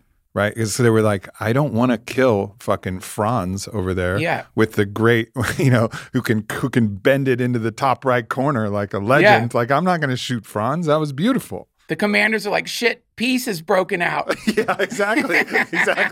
Like, we have a problem here accidentally. We got a peace thing happening. Fuck. No, we're at war. You can't do that. Yeah.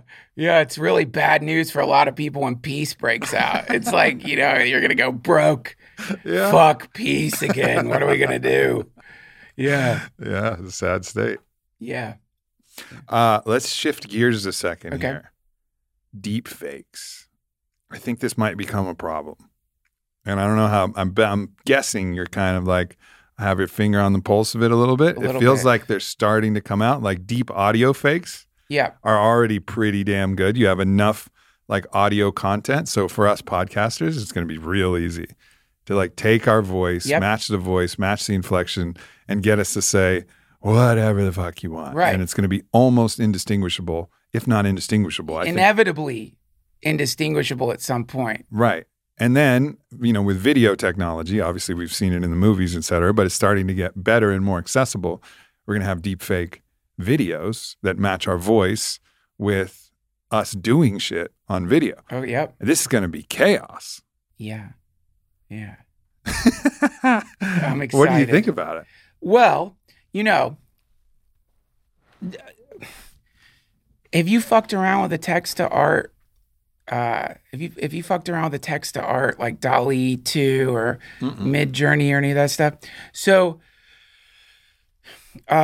you can basically just like tell this like neural network like, hey, I want to like, can you do just describe anything like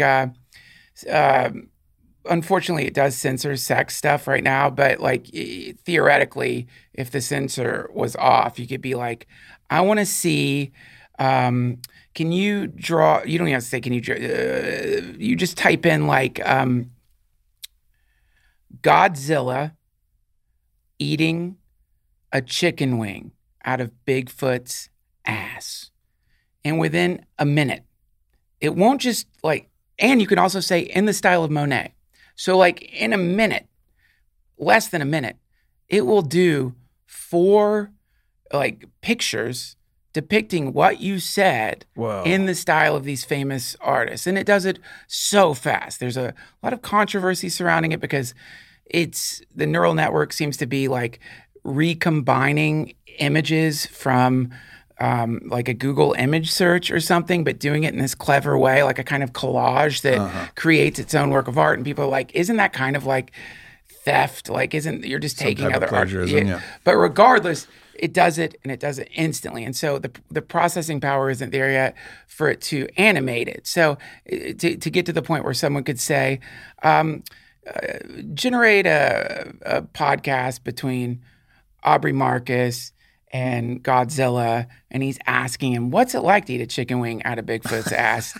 And we're not there yet, but it's coming. It's coming. That will happen. It's inevitably going to happen. It's going to like transform the way, like right now, you want to watch a movie, you go on Amazon and you look for a movie that's going to scratch the itch. Like maybe you want a drama, whatever. Maybe you're like wanting to, some cool thing to watch with your partner, whatever. And you fight over it or it sucks.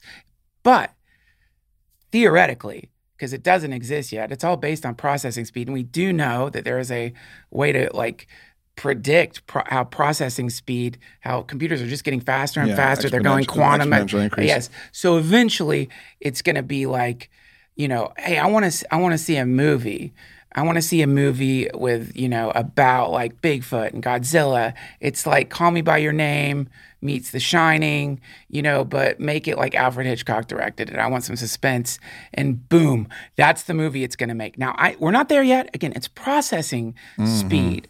But so the deep fake thing is the very tip of the iceberg that's getting us closer to what McKenna predicted as like pre-singularity, which is the amount of time between what you want and its existence in the universe is collapsing. So right now you want to like make a movie with Godzilla and Bigfoot, man, that's a big budget movie. Probably it's going to take $100 million minimum. Going to take a few years, not to mention all the licensing and shit. But like, boom, all of a sudden it's there. It's just there. Now you have it. So this is going to get spectacularly bizarre when you've lost a parent and you ask the thing to put you in a VR room with your mom, and it does a personality scan of your mom from her like Google, like all the data they collected on Google or in Facebook or whatever, and suddenly you're hanging out with your mom who is being animated by like whatever the next iteration of Lambda is that Google is working on, the sentient AI, and now it's not like a chatbot that's stuttering and like, oh, good to see you, Brie. Yeah. It's going to be like, I'm so glad you're here. I wasn't in my body. This is just channeling my body. You know, this is my personality is infinite, and this is one aspect of who I was, and I'm so glad to see you. So that's coming, and it's going to fuck up the entire grieving process. Also, there's going to be all these like ethical issues about, so I guess my mom is owned by Mark Zuckerberg now and his server. You know what I mean? And so that is where it's headed. And then if you want to take it one step past that, I'm glad you asked me the question. This is like a nitrous oxide epiphany I had. Like, I can't believe I just took a hit of my stupid vape after saying nitrous oxide epiphany. I'm done. After this, I'm going to India. You'll never see me again. So I had this like realization regarding data and the permanence of data. The idea of the possibility. Okay, like, you know, right now we've got this incredible telescope, the James Webb Telescope. It's looking out into the universe, doing all kinds of awesome things. It can detect water molecules in the atmosphere of planets so fucking far away, so impossibly far away. And it can tell, oh, there's this much water in the atmosphere. Now, imagine that thing, except it isn't just scanning for water particles. Imagine if it could scan for like organic life. Like, just imagine if the thing was turned on our planet and it could peer into the dirt and scan the dirt for bone fragments. And then imagine from those bone fragments, it could simulate what the creature the bone fragments were attached to was like. And based on the vegetative matter in the soil around the bone fragment, it could actually simulate the way that thing might walk or hunt or be. And then imagine that from these simulations, it could actually bring a being to life. It could actually bring what its personality might have been like to life. We're talking technology that God knows how far away it may be. But suddenly, there's this possibility that via whatever this technology might be, we could scan a planet, simulate the beings that lived at various time periods in that planet, resurrect them, use artificial intelligence and this same insane technology that like Midjourney and DALL-E is using to literally create a simulated version of that planet at any given time frame, indistinguishable from reality, right? At that point, you have like a weird time machine / resurrection device that's sort of bringing things back to life with impossible, perfect clarity on every level so that they think they're alive. You know what I mean? So anyway, I'm on nitrous oxide when I'm thinking this. And then I realize, oh, it probably already did it. Like that's probably what's happening right now. You know what I mean? Yeah. We are like being scanned, but the scan itself is what's giving us our consciousness. This is the mind of God everyone talks about, Right. the eye of God, the eye at the top of the pyramid on the dollar bill, the all-seeing eye, the resurrective quality in the universe. It's a super intelligence that looks back into time, and just the act of looking brings everything back to life that was there. And anyway, nitrous oxide. It's just, if you take this kind of technology and you and look at where we're already at with it, and then apply the infinite universe theory or whatever, 13.7 billion years old theory to it, then it's probably other technologies have already done it. And if they've already done it, then the odds of us being in the first version of reality, or even if that even is a thing, are pretty slim. Well, okay. So there's so many fucking things. I haven't thought about this nearly to the extent that you have. And I'm so glad I asked you this question because it's opening up so many things. One, you remember when you asked Paul Selig about AI? Yeah. Do you remember when you asked him that question? I do. And he was like, basically the guides came through and they were saying, all of this is underestimating, like AI creating actual sentience. And they were like, all of this is underestimating something that is irreducible, undying, unquantifiable, and like unreproducible, which is human consciousness abiding in the divine. So I think there is a premise that we can actually create genuine sentience that I'm not sure I agree with, and I tend to veer towards Paul Selig, but that remains to be seen. Certainly by the algorithm, it looks like we're heading towards that thing, but I still have my doubts. So I just want to put that caveat out there as a potential, devil's advocate of there may be something that we're missing that we don't see that's involved in sentience that is can't be created in the binary way that we're using computing now, or even in the quantum way. Okay. That said, opening up some of these other fucking wormholes is fucking crazy, because that would mean that if you wanted to have a kind of replication of some dialogue, fucking A. First of all, your family, of course, for the sentimentality of it, but also take someone, you referenced Jordan Peterson. He is somebody that so many people look up to for advice.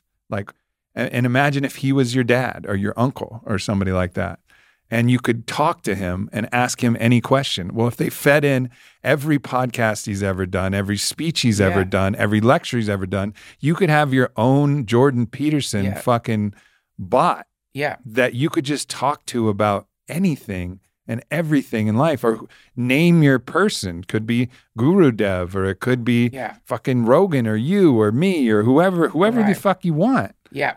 And then you could just have that interaction with them, and it wouldn't be actually them, but it would look and feel. And I mean, people are going to be falling in love with these things. They're going to be, it's going to change the whole world. Yeah, that's right.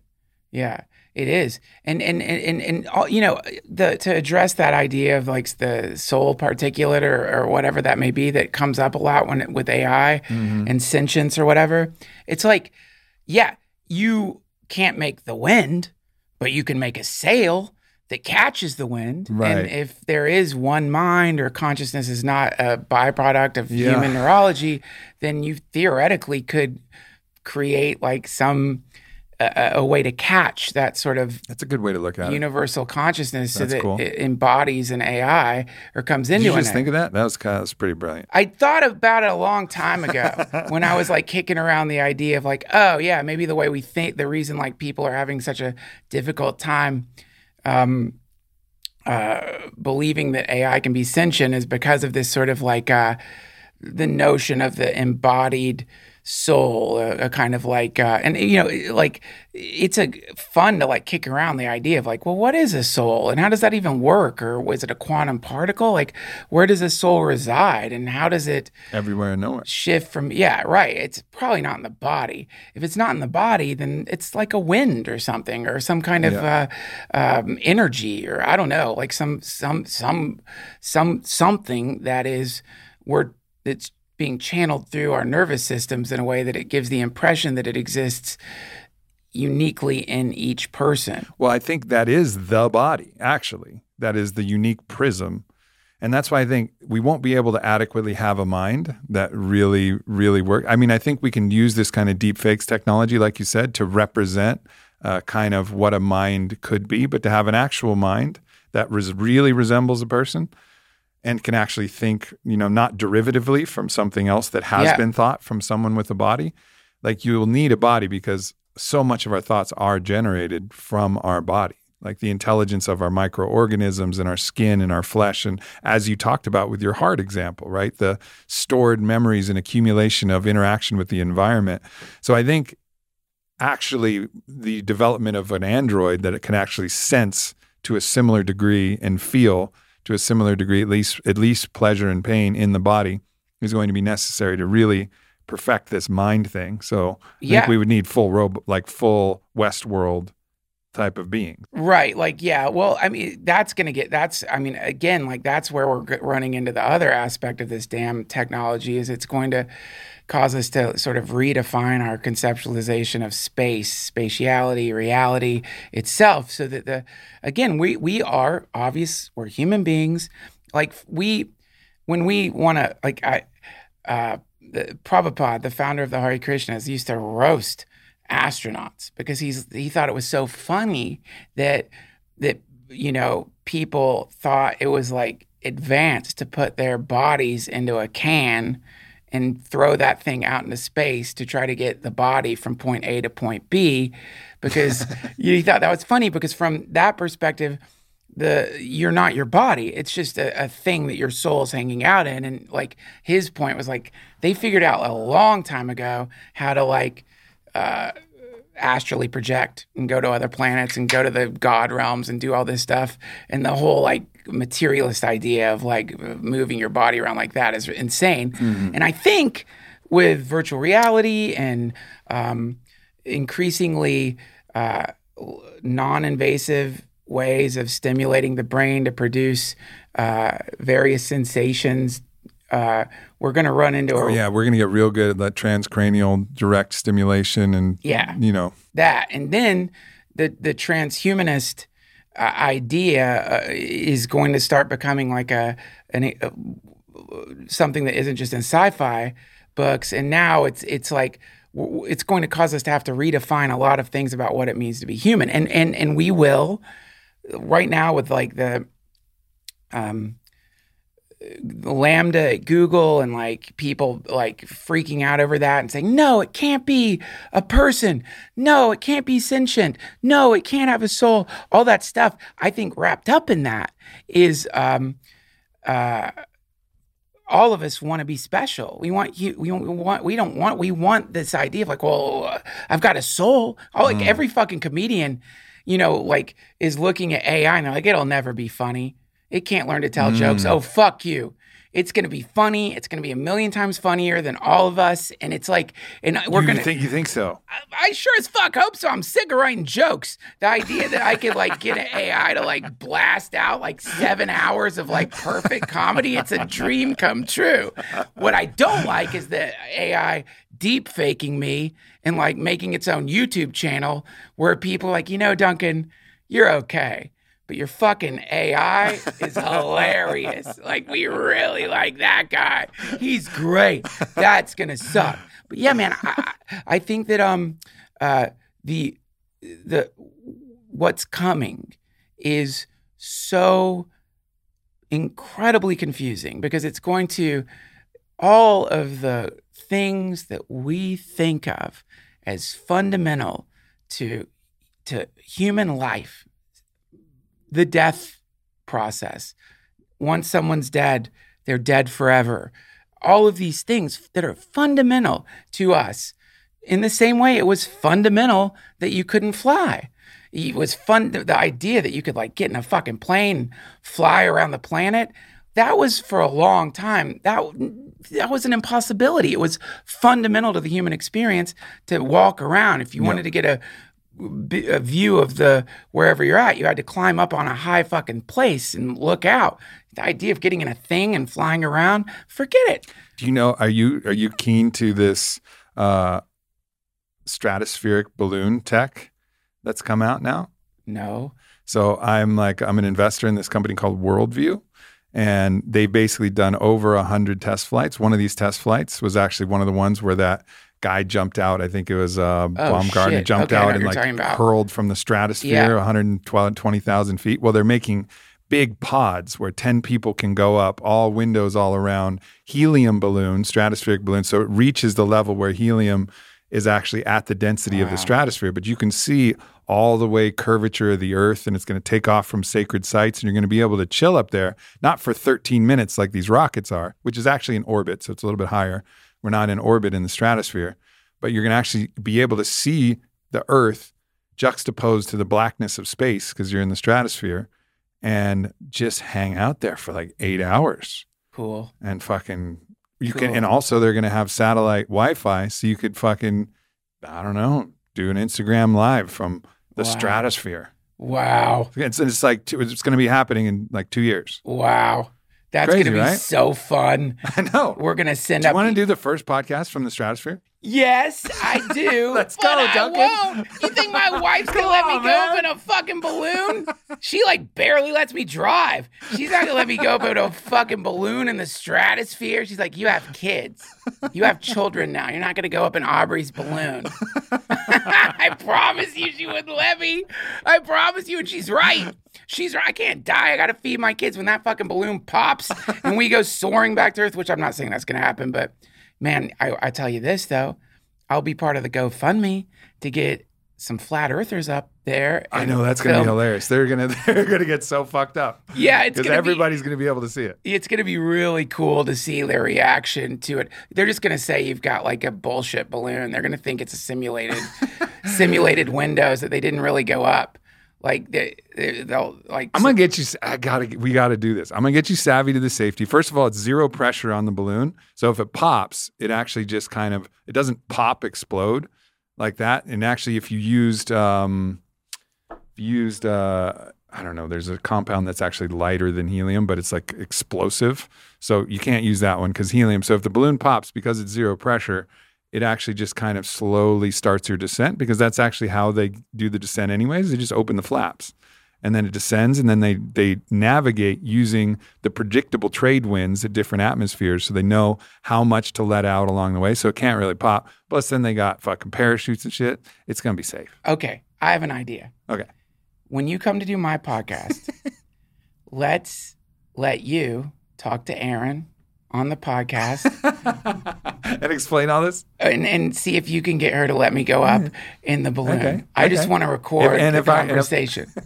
All right. So if I get her to agree. If you get her to agree to let me go up in that balloon, I will go up in that balloon. All right. So we got two conditionals here. One, if you get Rogan to Fear Factor announce me eating a chicken wing out of someone's ass, I'm in. And if I can convince your wife to go in the balloon, we're in. Have you thought about eating the chicken wing out of the ass in the balloon? Oh, boy. Now see that. That's a million firsts. That's so many firsts. No one's ever eaten. I'm sure people have eaten chicken wings out of ass. Yeah. But no one's eaten a chicken wing out of an ass in a futuristic balloon in the hovering over the earth, the beautiful earth. That would be kind of blasphemous, wouldn't it, though? Or it would be like, we're bringing a bit of the surface up to the stars. Or that's what makes the aliens destroy the planet. They're like, that's the last straw. No. This is it. That's it. No. Are you fucking kidding? Because they're all like, oh, look, the monkeys. They're going to see their planet. They're going to love it. They're going to change their perception of who they are in relation. And they're like, see the world without borders. Is that guy eating a fucking chicken wing out of someone's ass?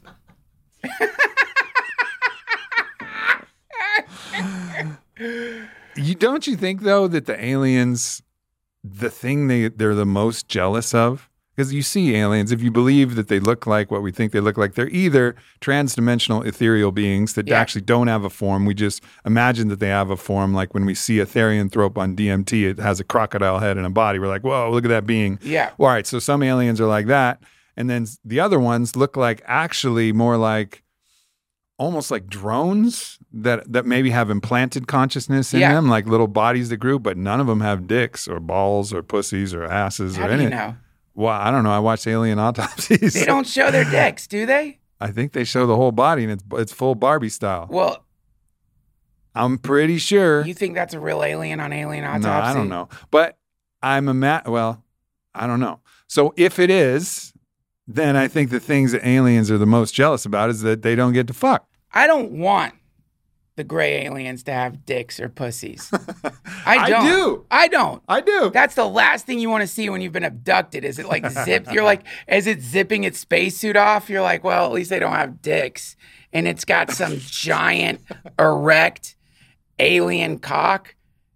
And it, it's like, that's what makes them all perverted is they don't have actual dicks, so they got to probe you. They got to use fucking intergalactic dildos and implant things in you instead of just giving you a little insemination the old-fashioned way. Yeah, again, look, a lot of my friends are gray aliens, and they come real hard, all right? They come real hard, Aubrey. They don't need primitive dicks to come. No, they have this, like, weird thing right under their belly button flap. It's, like, slimy. Yeah, maybe it's internal. Maybe it bursts through like Wolverine's claws, like it's painful at first, but when the dick comes out, it's just a pleasure rocket. Yeah, that's what it is. It like bursts out, they like squeak, and they make this weird and then they just come and they don't stop coming. That's what their spaceships fly on. That's their cum. That's the fuel. So they solved some shit. Yeah, we figured it out today. Yeah. Yeah, their spaceships run on jizz, and it's actually kind of brilliant. It's actually kind of brilliant. If you're talking about one of the strongest forces in the universe, that erotic impulse, yeah, because that's what makes the babies. That's what makes fucking babies. Makes a lot of things, all the way up, all the way down. Why can't we? It's like it seems of all the fuel source. Like, has anyone tried to like turn jizz into like engine fuel? Like all those swimmers just going for it. Just put a egg somewhere just out of reach, like a rabbit and a greyhound. Holy shit! And you just have all the swimmers powering your fucking supersonic spaceship. Surely someone's calculated this, right? Like, surely someone is like, like, how much energy is going on inside of like a jizz? How since there's movement, there's energy. Is there a way to harvest that energy? What if you did have a jizz, just even a small device that was jizz powered? So every time you came, like it could be a fleshlight attachment that sends some little device. Even if it was just a little Godzilla that moves, you just fill its back with jizz and then it transfers that energy and the Godzilla walks, and that's the way you can test your seminal virility. Yeah, is how far the Godzilla walks. Like, baby, yeah, you're right. I'm so fertile. I got fucking 3 yards out of this Godzilla with my Oh cum. my God, you would have to like pay super fertile dudes to like jerk off on your roof, like into whatever your solar panels are. Like the power goes out and you're like, I called Jerry. He's very fertile. You got remember when like the old days, those shitty antennas, you'd have to go and adjust it on the roof, but it's like, oh fuck, power's out. God damn it. Where's the Viagra? I'm going to go jerk off on the panel. I got it. It's like that. I'm curious, man. I've never read, obviously we've heard there's 1 million sperm in any given drop of cum, but the energy of the sperm and the cum, has this not been quantified? Like, how much energy can... Wow. Yeah, a bukkake's like a power plant just waiting to be unleashed. Dude. Wow. Someone must have thought of this. Nope, this is it. I'm claiming it. Holy shit. Yeah. This is what do they call those, like trademarks or poor man's patents, when you like talk about something first so that people have to credit it? If someone makes a little Godzilla that's powered by jizz, like, let's throw me some royalties. And thus began the age of cum. From that moment on, after that it was podcast, the age of iron to the age of bronze to the age of nuclear power, to the age of jizz. To the age of jizz. We are in the age of jizz now. The final age will be an age of cum. But the stink. The jizz yuga. It's not going to smell good. 12,000 year cycle of the It's a jizz yuga. Stinky yuga. It's going to smell real It bad. just smell like a YMCA pool. Oh, that's not a good smell. No. It's like, well, I guess it's like when you're driving past like a slaughterhouse, or when you're driving past like a freshly fertilized field and you catch that waft. It's going to just be like that, where you're like, fuck, man, we're driving by a jizz plant. You know what I actually heard from a buddy is apparently in Ayurvedic practice, you, for a while during a fast, you drink your urine and you eat your jizz. And I was like, whoa, like I've heard During the fast? I've heard of drinking your urine. Obviously, Lyoto Machida, like other people have done this. Yeah, I've heard of that. Beliefs that, but like I've never heard of it. And I was like, and you did this? And he was like, yep. It was interesting. It was potent. I was like, whoa. That's fucking commitment there. That's commitment. I don't think I've ever tasted my jizz. You haven't? Oh no, Not just accidentally? I don't think so. Like a stray shot, no. And I mean, maybe like a little remnant on Not the a spray. mouth. I mean, I don't know how fucking far your jizz flies, but my jizz is not. It's not that kind of jizz. Maybe you have some kind of like Mount St. No, Helens I really style don't. jizz. My jizz is more like an ooze of. It's not blasting. You know what the thing I don't understand is, have you watched porn and seen the Semenax commercial that comes on? Yeah. That increases your jizz. They blast that thing. How popular is that? How much jizz do you want? Right. Like what? Like what are you really looking A for? lot. You just do. Even though you recognize like why or what, or do you really want to do that? Like what do you want? Like, but some part of anybody, I mean, anyone, if you haven't thought like, man, I wish I could just like blast like a shotgun spray like Spider-Man everywhere. Then you've never watched porn. Like you could catch a bird in mid-flight and just stuck to the wall. You'd have to use Dove body wash to get all the jizz out so it could fly again. That's like an oil that's spill. One of the problems of the age of jizz is there's jizz spills. The ships bringing in jizz from overseas, just like, oh fuck, jizz everywhere. Like women just getting pregnant from just swimming around it. Like, oh fuck, this sucks. Well, man, yeah, I think like you've never you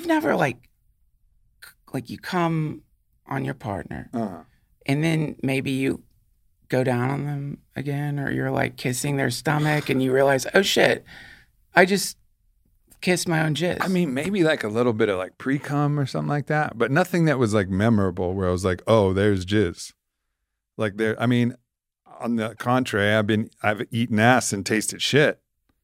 You know, it's unpleasant, but that's happened actually in real life. I believe you, Aubrey. Yeah. You don't have to like. I believe you. But I don't think I've ever tasted jizz. Well, there's things to explore in this wide world in the age of I jizz. happen to have some jizz here for you. It's from, I don't know it's not like something that like, I don't know. I'm pretty sure though, for sure I would have to say. Look, I'll tell you. You want to hear a really gross story? Yeah, let's go. I'm sorry, internet. This is a gross story. I'm not going to tell a story. It's so gross. But it probably involves you eating jizz on accident. Yes, it does. And I can remember like, here's the problem. Like a long time ago, someone I was dating, we weren't monogamous. So we were having sex that afternoon. Somebody else's jizz. I know I didn't. Oh, you know where you come. Oh boy. You know what I mean? You know. For sure. And so I do think. Oh boy. That I got some secondhand jizz. Oh boy. Yeah. So there you go. That's deep. You know the thing. It happens. There's a thing about it. I think it's obviously like a lot of people like the cum shot. in a porn or something like that, and they get excited about this whole like cream pie existence of That fetish. and like where the cum goes. And Yeah. I don't know, it's never been a thing for me. It's like the moment that I come is the moment, like in that period where I can actually see my cum. It's probably the least turned on I ever am in life. Yeah. Like my horniness meter of all time and all places and all things is the lowest at that moment. So I associate that moment with being the least turned on. So none of these jizz fantasies Makes fucking any sense to me, because I'm like, this is like, I might as well be reading fucking Wall Street Journal or something. Yes, exactly. Yeah, exactly. I've had the same thinking when it comes to that particular fetish, because it's like, so you came, Yeah. and now you want to eat your cum from wherever, but you came. So like, I could see maybe like getting so horny and so like perving out and being like, I want to eat my own cum, but then you come. And you're like, why the fuck would I ever eat my own cum? It's a great idea right before you come. And then you're like, it's I'm gonna come. So. Yeah. We'll talk about it. You know, my wife really likes the idea of me coming inside her, but I don't ever do it because we're not trying to have a baby yet. Yeah. But, you know, I'll talk about it all the time, and it'll be like part of our, oh yeah, I'm going to come right. I never do. But like the thought of it gets her excited. I think she has this deeply ingrained reproductive fantasy about like, this is the thing, the erotic thing that'll make us a baby. So we play with that, but then never do it. But the actual idea of when the actual cum comes, it's just like, okay, whatever. Right. Doesn't matter. No, it's a singularity, man. It's like, but I don't know. Maybe some people, they've just figured out a way to extend whatever that is past the initial cum. I mean, maybe these are like Taoist masters or something like that. You know, who the fuck knows? I don't know. But yeah, I know exactly what you mean. It's like right after you come, you're just like, shit, man. I like, you remember all the stuff you got to do. You're like, why was I? Wow, why did I? Wow, what did I just do? By the way, might I just say, when y'all do start to, when you do want to make a baby, that sex is the most incredible sex ever. The sex where you're like opening up the portal for a being to come into the universe. Wow. Did you have a moment where you were like, oh, this was a good one? I think this was it. Like where you just had some experience that just felt different? Because obviously you try many times. I'll tell you about it off podcast. All right. I'll take that. Yeah. I have an interesting thing for you. There was a study done. Do you know the two things that people say when they're orgasming? There's two things that are far and away above everything else. No. They say, oh God, or they say their partner's name. Wow. And so this was translated, by my teacher who was looking into this as, in that moment, there's this contact. There's this contact with that feeling. They call it the little death. There's this contact where there's such a flood of pleasure. It's almost this unicity moment where there's nothing else that exists in your mind, in your body, in your thoughts, except for the pleasure that's overwhelming you, that's creating the orgasm. They call it the point where the Ormuzam consciousness, the point where actually you reach a place where you can no longer hold the light. And then that's when the orgasm comes. Like all the light fills your body. Light as pleasure and energy fills your body, and you can no longer hold it and you release it. It's like the point of all light that you cannot contain. And so people say, oh God, or they say their partner's name, which in the lineage, in this understanding, is actually the same thing. It's like you're saying like, oh cool. God, or here you are as the portal to cool. God. Wow. But we have this kind of intuitive sense, the idea behind this being that we have this intuitive sense that it actually is a portal to the divine. And I deeply believe that. And I think that's where a lot of this reawakening of sex magic and tantric, understanding is coming from, is because we know that through the sexual portal, when we do it with that consciousness, or even sometimes when we don't, we're reaching a state of transcendence of self. Yeah. Just for a moment. Yeah. Yeah. I agree. I mean, this is, again, like a spoiler, but this is how all human life ends up on the planet. Like, the reason you're walking around is because somebody decided not to eat their jizz. And that God spark moment of orgasm is also what creates it. And also the likelihood of fertilization goes up dramatically when the woman has an orgasm as well. So that's been clinically studied. Women can have orgasms?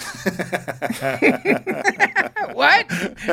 Are you sure about that? All the other stuff. A lot of the ayahuasca stuff I'm totally buying, but this sounds, one toke over the line, Aubrey. Did you see the movie The Last Duel? It's with Matt Damon and No, I haven't seen it.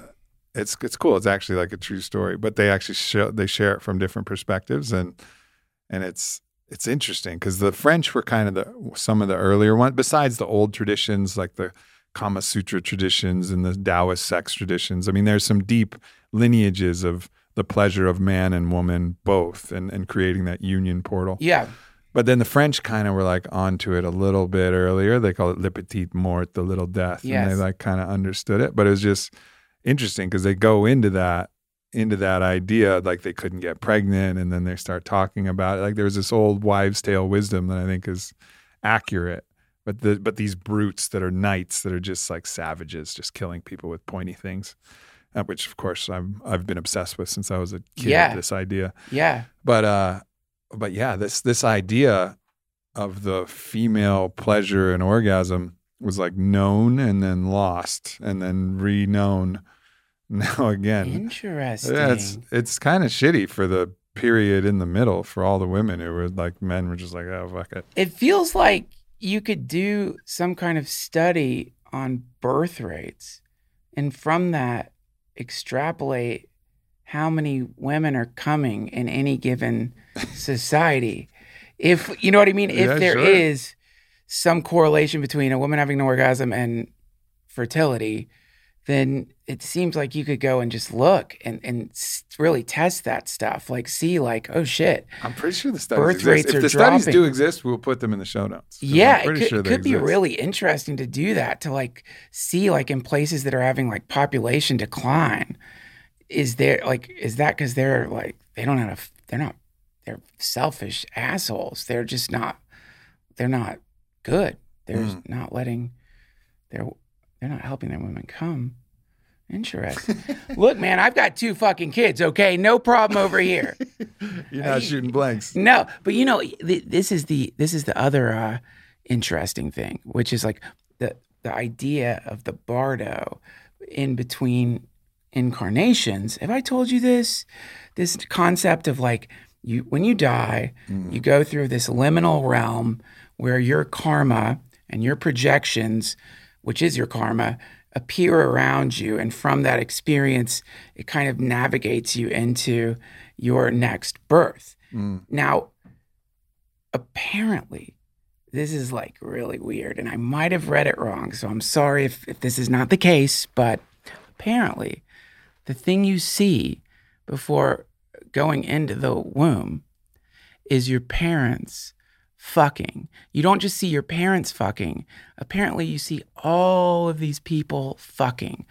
Weirdly, it's like when you are like scrolling through porn, I guess, like that's a digital version of like, what do I want to look at?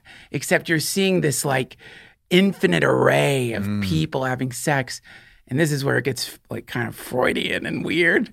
You get turned on the most by one of them. Ooh, I like it. And it's like the allurement itself. The erotic allurement is. You want to join. Yeah. And those are your parents. So if like the reason that your parents are your parents is because you thought the way they were fucking was hot and you were sexually drawn to that.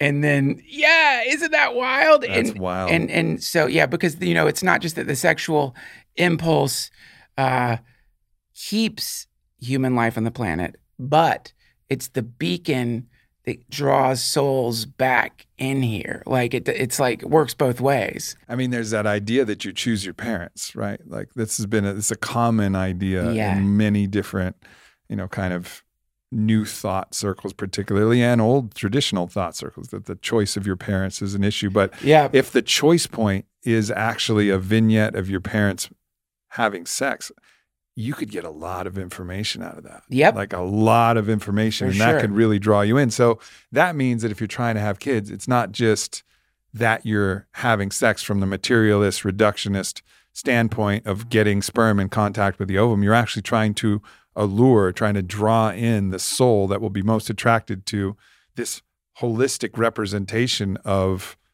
Eros at its manifestation. You're surrounded by a swarm of pre-baby souls watching you fuck. and and like some of them are like, ugh, no way, that's disgusting. And some of them are, one of them is like, oh, wow, that's pretty hot.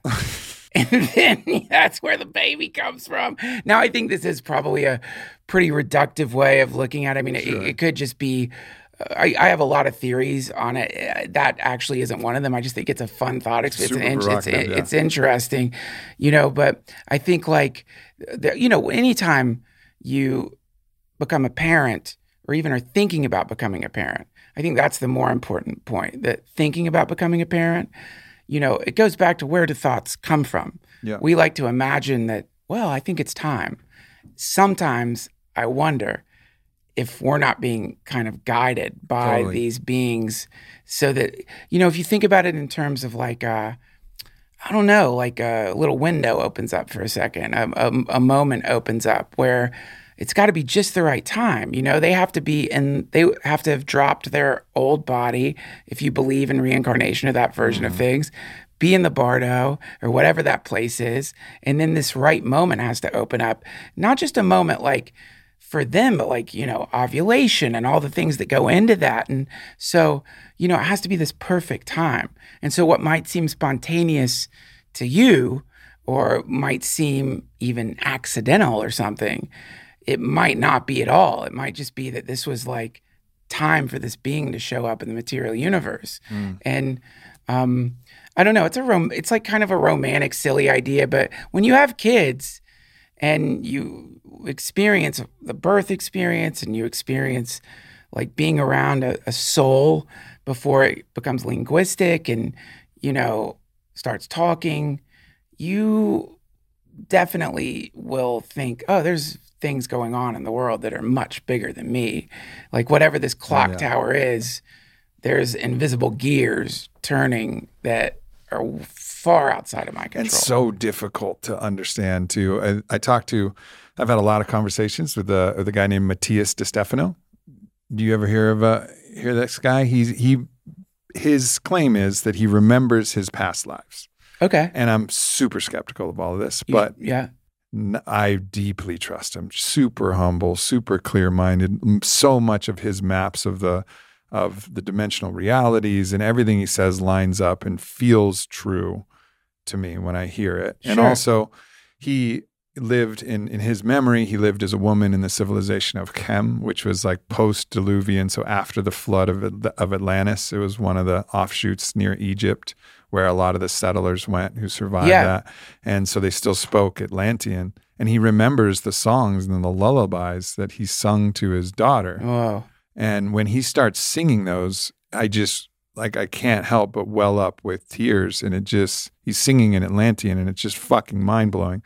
So I believe him. And of course, again, I take everything with a bit of skepticism. Sure. And he also says, look, even when I remember, it's still my own perspective. It's not the absolute truth. It's just a memory of it.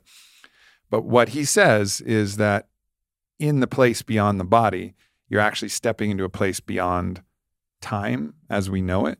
So we're in the bardo for both an infinite amount of time and no time at all. Right.